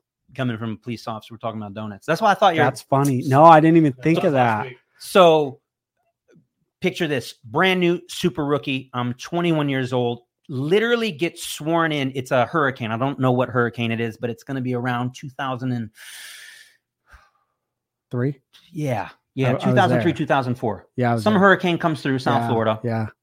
And it wasn't a crazy one, but everyone was freaking out. And so they go do something called Alpha Bravo. Everyone has to work, right? You get called in, no days off. You're working 12-hour shifts back to back. So we had literally just graduated the academy, me and my class of about 40. We got me and another trainee from that academy class got hand selected to basically be the errand boys for the chief, right? They said, hey, you and you don't screw this up. Go up to the chief's office right now. And we're freaking out. Oh my God. We don't have badges yet. We have guns, but we're not allowed to do anything, because we have not been officially sworn in. We're up there in the emergency operations center. There's the chief, the assistant chief, all these majors and all this craziness going on. And I didn't have the balls to do it, but the guy I was with, shout out to John Fadak, he goes, hey, watch this. Hey, it wasn't the chief, but it was the executive assistant to the chief. Hey, excuse me.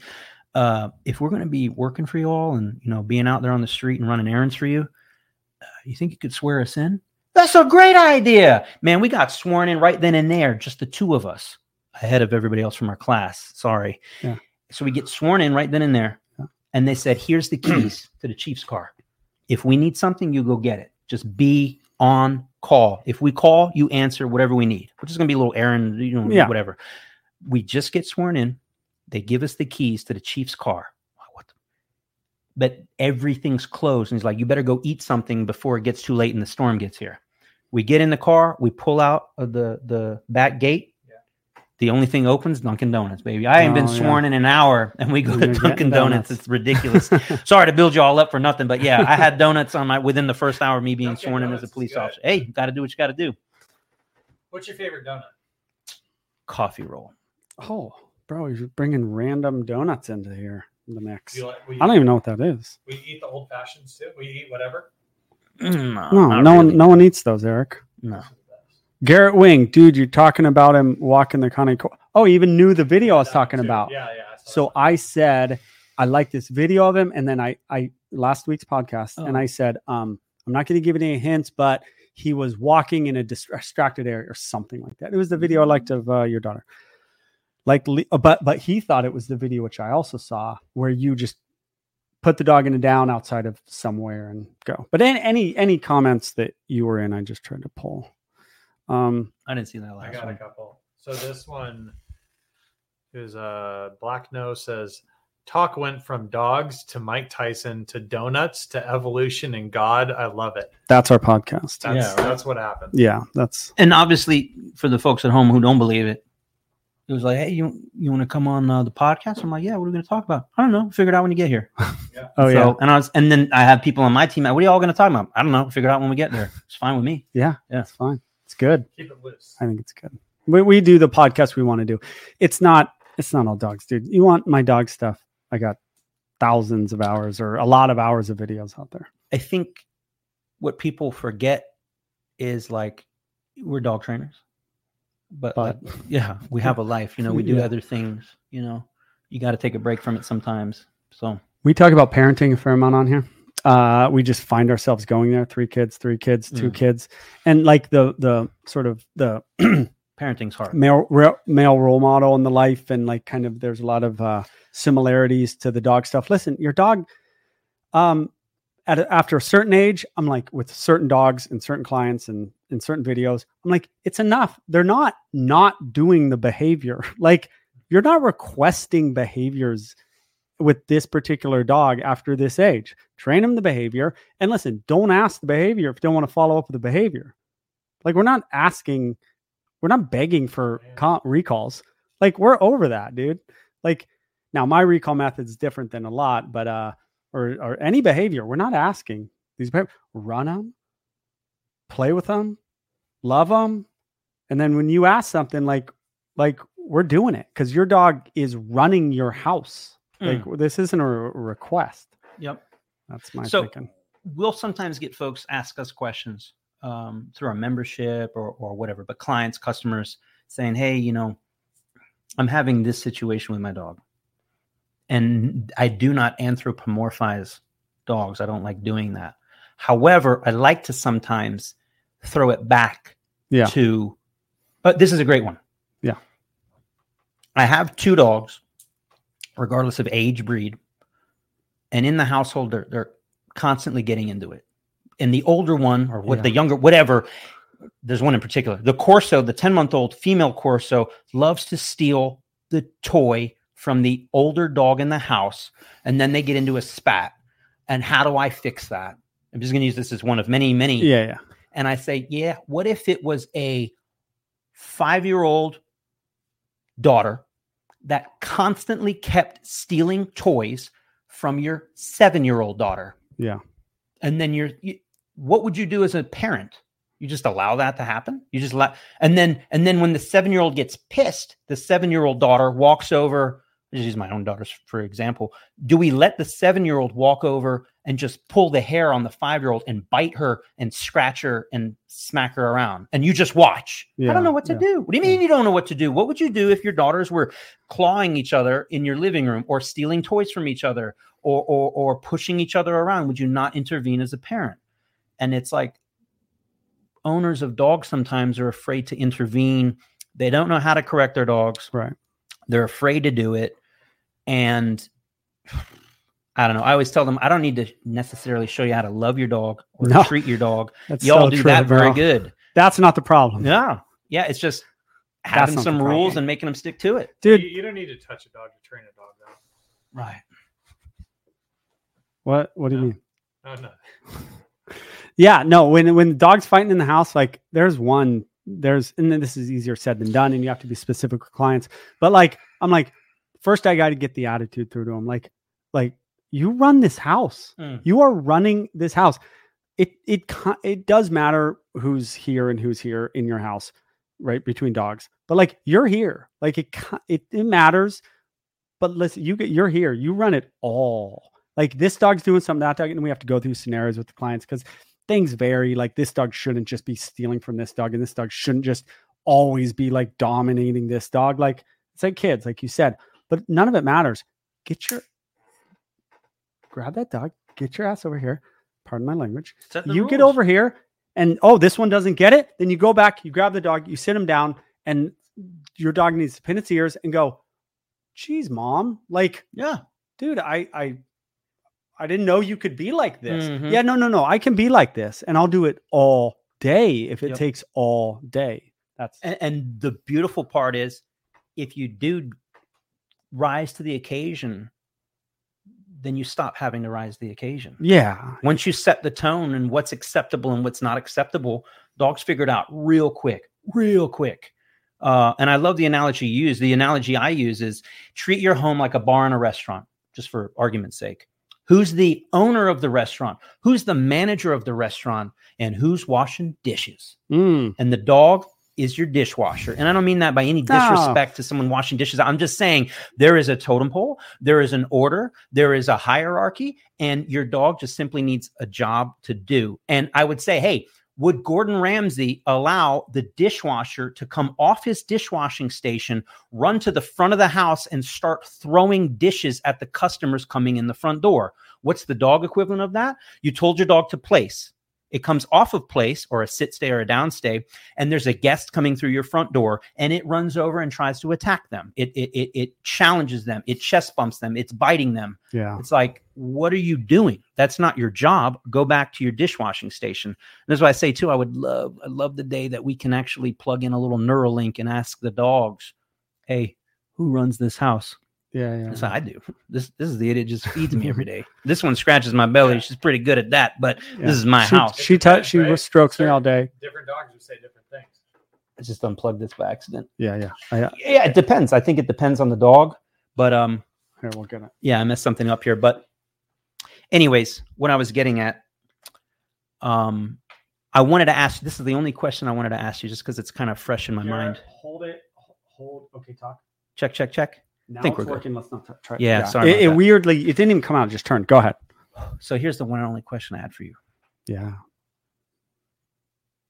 I think you already answered it, but I want to just be very specific. Does dominance exist in the dog world? Between people and dogs. Sure. More That's what you How mean. about dogs and dogs and people dogs? I want to hear both. Well, dogs and dogs, absolutely. Are you sure? I'm positive. Because a lot of people don't believe that. Yeah, because they're crazy people. So the dog and people thing is not more complicated. But if we want to call it something different, I made a video years ago about this. I don't give a shit what we call it. Call it whatever you want, but it exists, whatever we're calling it, because what's happened now is the word's been co-opted. And they go, it doesn't exist. There was a book written by David, whatever. Yeah. And so I made a video going, great. I don't care what we call it. You run that. You want to call it being the boss. I don't care what you call it. It just personally, I don't care what you call it. Now, I don't want to kowtow to, we're going to eliminate words because people said to eliminate words. That's the worst thing. But it absolutely exists. And it solves, I'll tell you this, and you may not like Cesar Millan. You may love Cesar Millan. I don't have a clue what you like. I like Cesar Millan.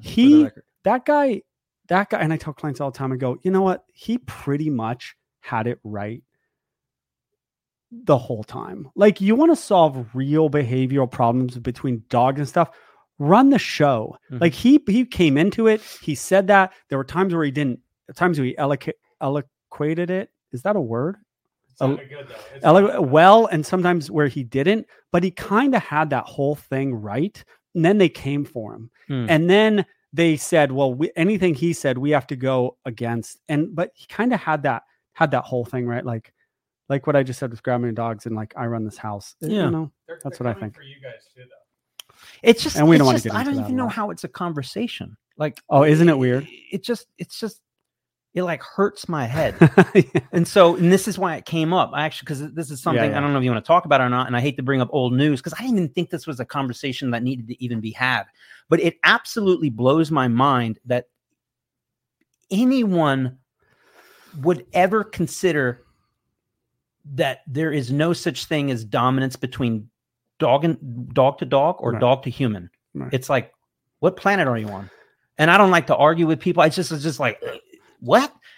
And where it comes in, just to tie it all in, I'm in this Facebook group where they're talking specifically about the Cane Corso breed. And some post comes up like a week ago. And the image of the post says, dominance theory debunked. Oh, that's the term. And I went, and I read this thing, and I'm like, why am I reading this? And I'm like, this is no way this is going to say what I think it's going to say.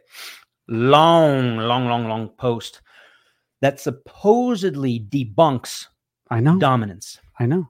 Oh, and the big sticking point, and I think it's to your point about some book that was written. Yeah. I'll just paraphrase it. That roughly speaking, some study was done back in the late 30s, early 40s with wolves. Right, wolves in captivity, and wolves in captivity, 110% show dominance. And then they said, no, but it got debunked because that's only how wolves behave in captivity. But of course, if you let wolves out into the wild, they work as a team. There's no dominance. Bullshit. And then I said, that is the dumbest. And then it goes on and on. I'm like, this is the dumbest thing I ever read because we're going off of, we can all at least agree, dogs and wolves share 99.9% same genetics, very similar Let's just call that what it is, right? They're not the exact same thing, but very similar. So if the argument is that wolves only display dominance when they're in captivity, but they don't display dominance when they're in the wild, fine, if you want to believe that. What would you call a dog that lives in your home? Whether it's other dogs or other children, they're in captivity. So if wolves will display dominance in captivity, wouldn't a dog do the same thing in captivity, which is your backyard, your home, whatever you call it? So it's like, that's just dumb right there. And then where it concerns me is I wouldn't even be talking about this if it wasn't posted in the group that it was posted in, which has a lot of people in it. And it's specifically about the Corso, which is one of the most naturally dominant dogs, period, anyways. And for someone to go on there and say that dominance does not exist in the Corso is just, it's not even, It's evil. It's not dumb. It's dangerous. Yeah. It's very dangerous. And then it goes on further. It started talking about alpha rolling, whether you should or shouldn't. And their theory was you should never alpha roll a dog. It has no purpose, et cetera, which I have opinions on it, but that's not really the point. The person went on to say, and this, by the way, is a trainer. That's why it's sad. Mm-hmm. This is a trainer talking in this group and said that, actually, I don't even know if it's a trainer. It's one of those, like, has all the acronyms and is a behaviorist / trainer. They went on to say, I'll just give you for example, and again, I'm paraphrasing here. I have a 100-pound plus female Cane Corso. And if I were to try to roll my Cane Corso on her side, she would, without blinking an eye, bite me in the face. Because she's dominant. And I actually have I saved it because I wanted to show you. I'm like, what? Like, you should be able to, in my humble opinion, with proper training and the right relationship, etc. Any dog you own, you should be able to do anything you want with them. Roll them on their side, spin them around. We just took a 140-pound Cane Corso, highly reactive, took it to the vet just last week. It's not even been a week. It has a hydroma, like a fluid sac on its elbow, and it needs to get drained. Mm-hmm. Owner's incapable, say incapable, but stressed, scared. Doesn't want the vet to get bit or anything. I understand why. I trained this dog when it was 4-ish, 5 months old. Now the dog's like 10, 11 months old. But it's a Corso. Like, that's all I can tell you. Mm-hmm. We trained it, and then it became what it is. Right. It doesn't like strangers, especially vets, poking it with things. Right. So we take it into the vet's office. 140-pound dog, very, very strong. It does. As soon as the vet comes in, it barks at the vet. It don't want nothing to do with the vet. I said unacceptable behavior. Yeah. Put it in a down. Rolled it into a side submission. Yeah. Not an alpha roll. Calmly, not out of anger. No. I know. With one finger. I know. Side submission. I know. And we were able. The vet was able to come in, drain the thing. We didn't have to sedate the dog. We didn't have to muzzle the dog. We didn't have to tranquilize the dog. We had taught the dog to maintain a side submission no matter what. And it was key. We did that when it was, trust me, as a puppy, it wasn't loving it. Mm-hmm. We taught it to love it. Whether you love it or not, you got to do it. You got to do it. It's the same whether you mentioned elephant training. I don't know much about elephant training, but I did hear this. Look, you can tie an elephant to a tree. That elephant wants to take off. It'll rip that tree right out of the ground. My understanding, what they do is with little elephants, they'll tie it to whatever, maybe a tree or something like that. And the young elephant, the first time it's tied to something like that, will do everything it can to bust loose. It will try, it will scream, it will cry. Yeah. And then the elephant realizes, I can't win. Yeah. And once it knows that, I guess when it gets older, they supposedly can just take a little rope or a little chain or something. I'm not saying it's right or wrong. Yeah. But they are able to put just a little stick in the ground. Tick, tick, tick. Yeah. And the elephant's like, can't go anywhere. Yeah, it's true. And there's a term for it. True. I mean, every elephant, I don't know. You get a male when he's rutting, like things are going to be different. But no, the term, I mean, he's conditioned, right? He's conditioned to it. Yeah. Any apologies that you need to make today, Joel? Oh yeah. So we have an apology segment that's not real, but we basically, when we go off on somebody, then we apologize. So, which is a joke, or is it? I apologize for being for all the people who believe that the Earth is round, because I was on a bit of a flat Earth kick last week. right? So I'm going to apologize. You didn't come out and say that it was flat. You didn't say it was flat. I just but questioned you were some questioning it. things on there. This has become a conspiracy theory podcast until we have Garret in here, and then he brings us back to the real world and dog training. I'd like to apologize because we talked about dogs way too much on this podcast. Yeah, sorry. That's just my life. Which is what the people want. We didn't talk about God. We didn't talk about Mike Tyson. Well, I have We're an gonna talk apology. about donuts. Yeah. Oh yeah. Yeah. Today I was driving around and I went to this really cool place called La Jolla. Yeah. And I'm you're like, sorry hey, I don't you know where I said am, it, but I'm Jolla. like, I think I'm in a place called La Jolla. It's pretty cool. La Jolla. You said I that apologize. to somebody. Oh yeah, to my people. Oh yeah, and Yeah. but they knew. No, I knew I said I know Yeah. the name. I don't know how you pronounce it. It's La Jolla. Yeah. So I Yeah. do apologize to the people of San Diego. Thank you for correcting me. It's a beautiful place. How great is Garrett? He just busted in the apology segment Yeah. and knew what we're doing. I think so. His apology was like quasi real too. Yeah. Oh. Right? Yeah, we'll apologize proactively to the all the Force 3 folks next week. But not real, Do of we course. have time for a voicemail or not? Yeah, can I play one voicemail? It's actually not that interesting, but well, it's interesting, but it's not about dogs. But I'm gonna play it real quick. And then we gotta go. We're gonna go eat. Mhm. All of us, right? All right. We're gonna break bread. We're gonna break bread. Okay, let me see. Sorry, this is boring. Bro. See, This is- the anticipation is Yeah, building. it's building. It's I'm gonna be getting like- excited. Yeah, I wouldn't be getting terribly excited for this one. Yeah, we have a voicemail that we set up, and it's just like Yeah, I've heard one or two of them. Emails. It's funky. You never know what you're going to get, right? Yeah, Yeah. Under Yeah. Duress, who's a long time. I want to give a shout out to him, but he left a long one about flat Earth and sort of he's like the world is round, but it was too long. Under Duress, who's a long time. Isn't it funny you get to know these commenters and like you like them and like Yeah, yeah. some are like go down these roads and you just like these people. Yeah, we have some long time Yeah. subscribers and Isn't it customers. great? And Bro, this won't rewind. Okay. Are killing me. I'm trying to figure out how to potty train my Labradoodle, and you guys are talking about Tyrannosaurus Rex. Yeah. Oh my God! Yeah.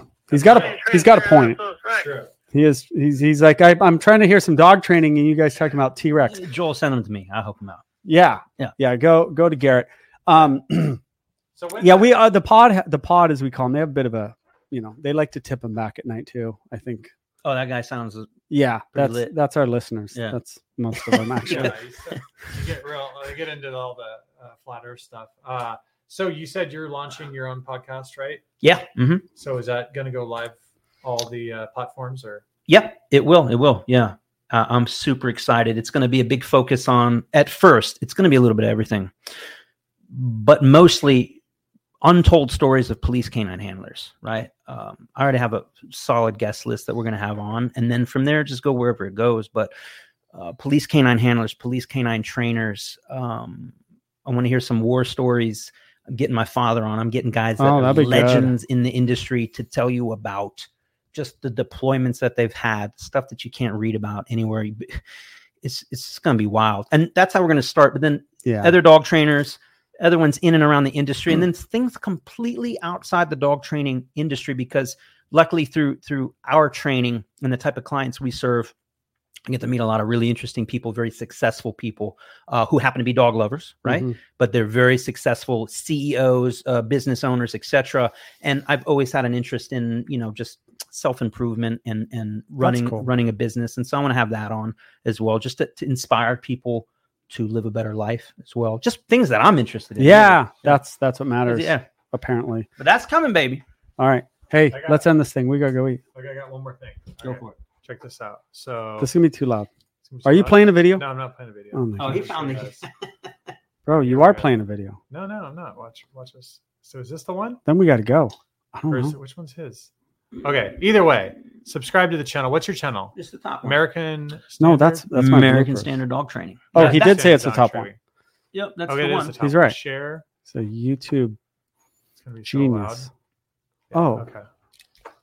And if you want to learn how to train your dog to be the best that it can be, you know where they can go, Joel? DIY K9. K9.com. I knew That's that. it, baby. Here, Yeah. and then here's the thing, right? American Standard Dog Training 1.49 million subscribers. That's Oh, yeah. pretty good. Bro, I'm wondering if that's I a hit. lot. I'm going to go ahead and subscribe. I want you to be happy here. Maybe it'll hit you to 1.5. Bro, he doesn't care. That Let's would be go. cool. Let's Let's go. go. Oh, so boo. close. Yeah. We're- Oh, you were hoping you were the one that point. would be so cool. That would man. have been the I can tell coolest you thing exactly ever. where we're at, man. We're probably like 10K short. Is it that close? Yeah. That's soon. That's a nice round number. You We know? are exactly at this moment in time 5,600 short of 1.5 million. That's coming. I helped you. That's coming soon. Right there. Well, yeah, now we're 55.99 or whatever it is. All right. All right, Hey, we're going to go get a steak. love you guys. Everyone, Thank you guys again for having me on, and thank you to your subscribers for putting up with me. Appreciate it. thank you for being here. Oh, my pleasure. Thank you. See you guys. See ya.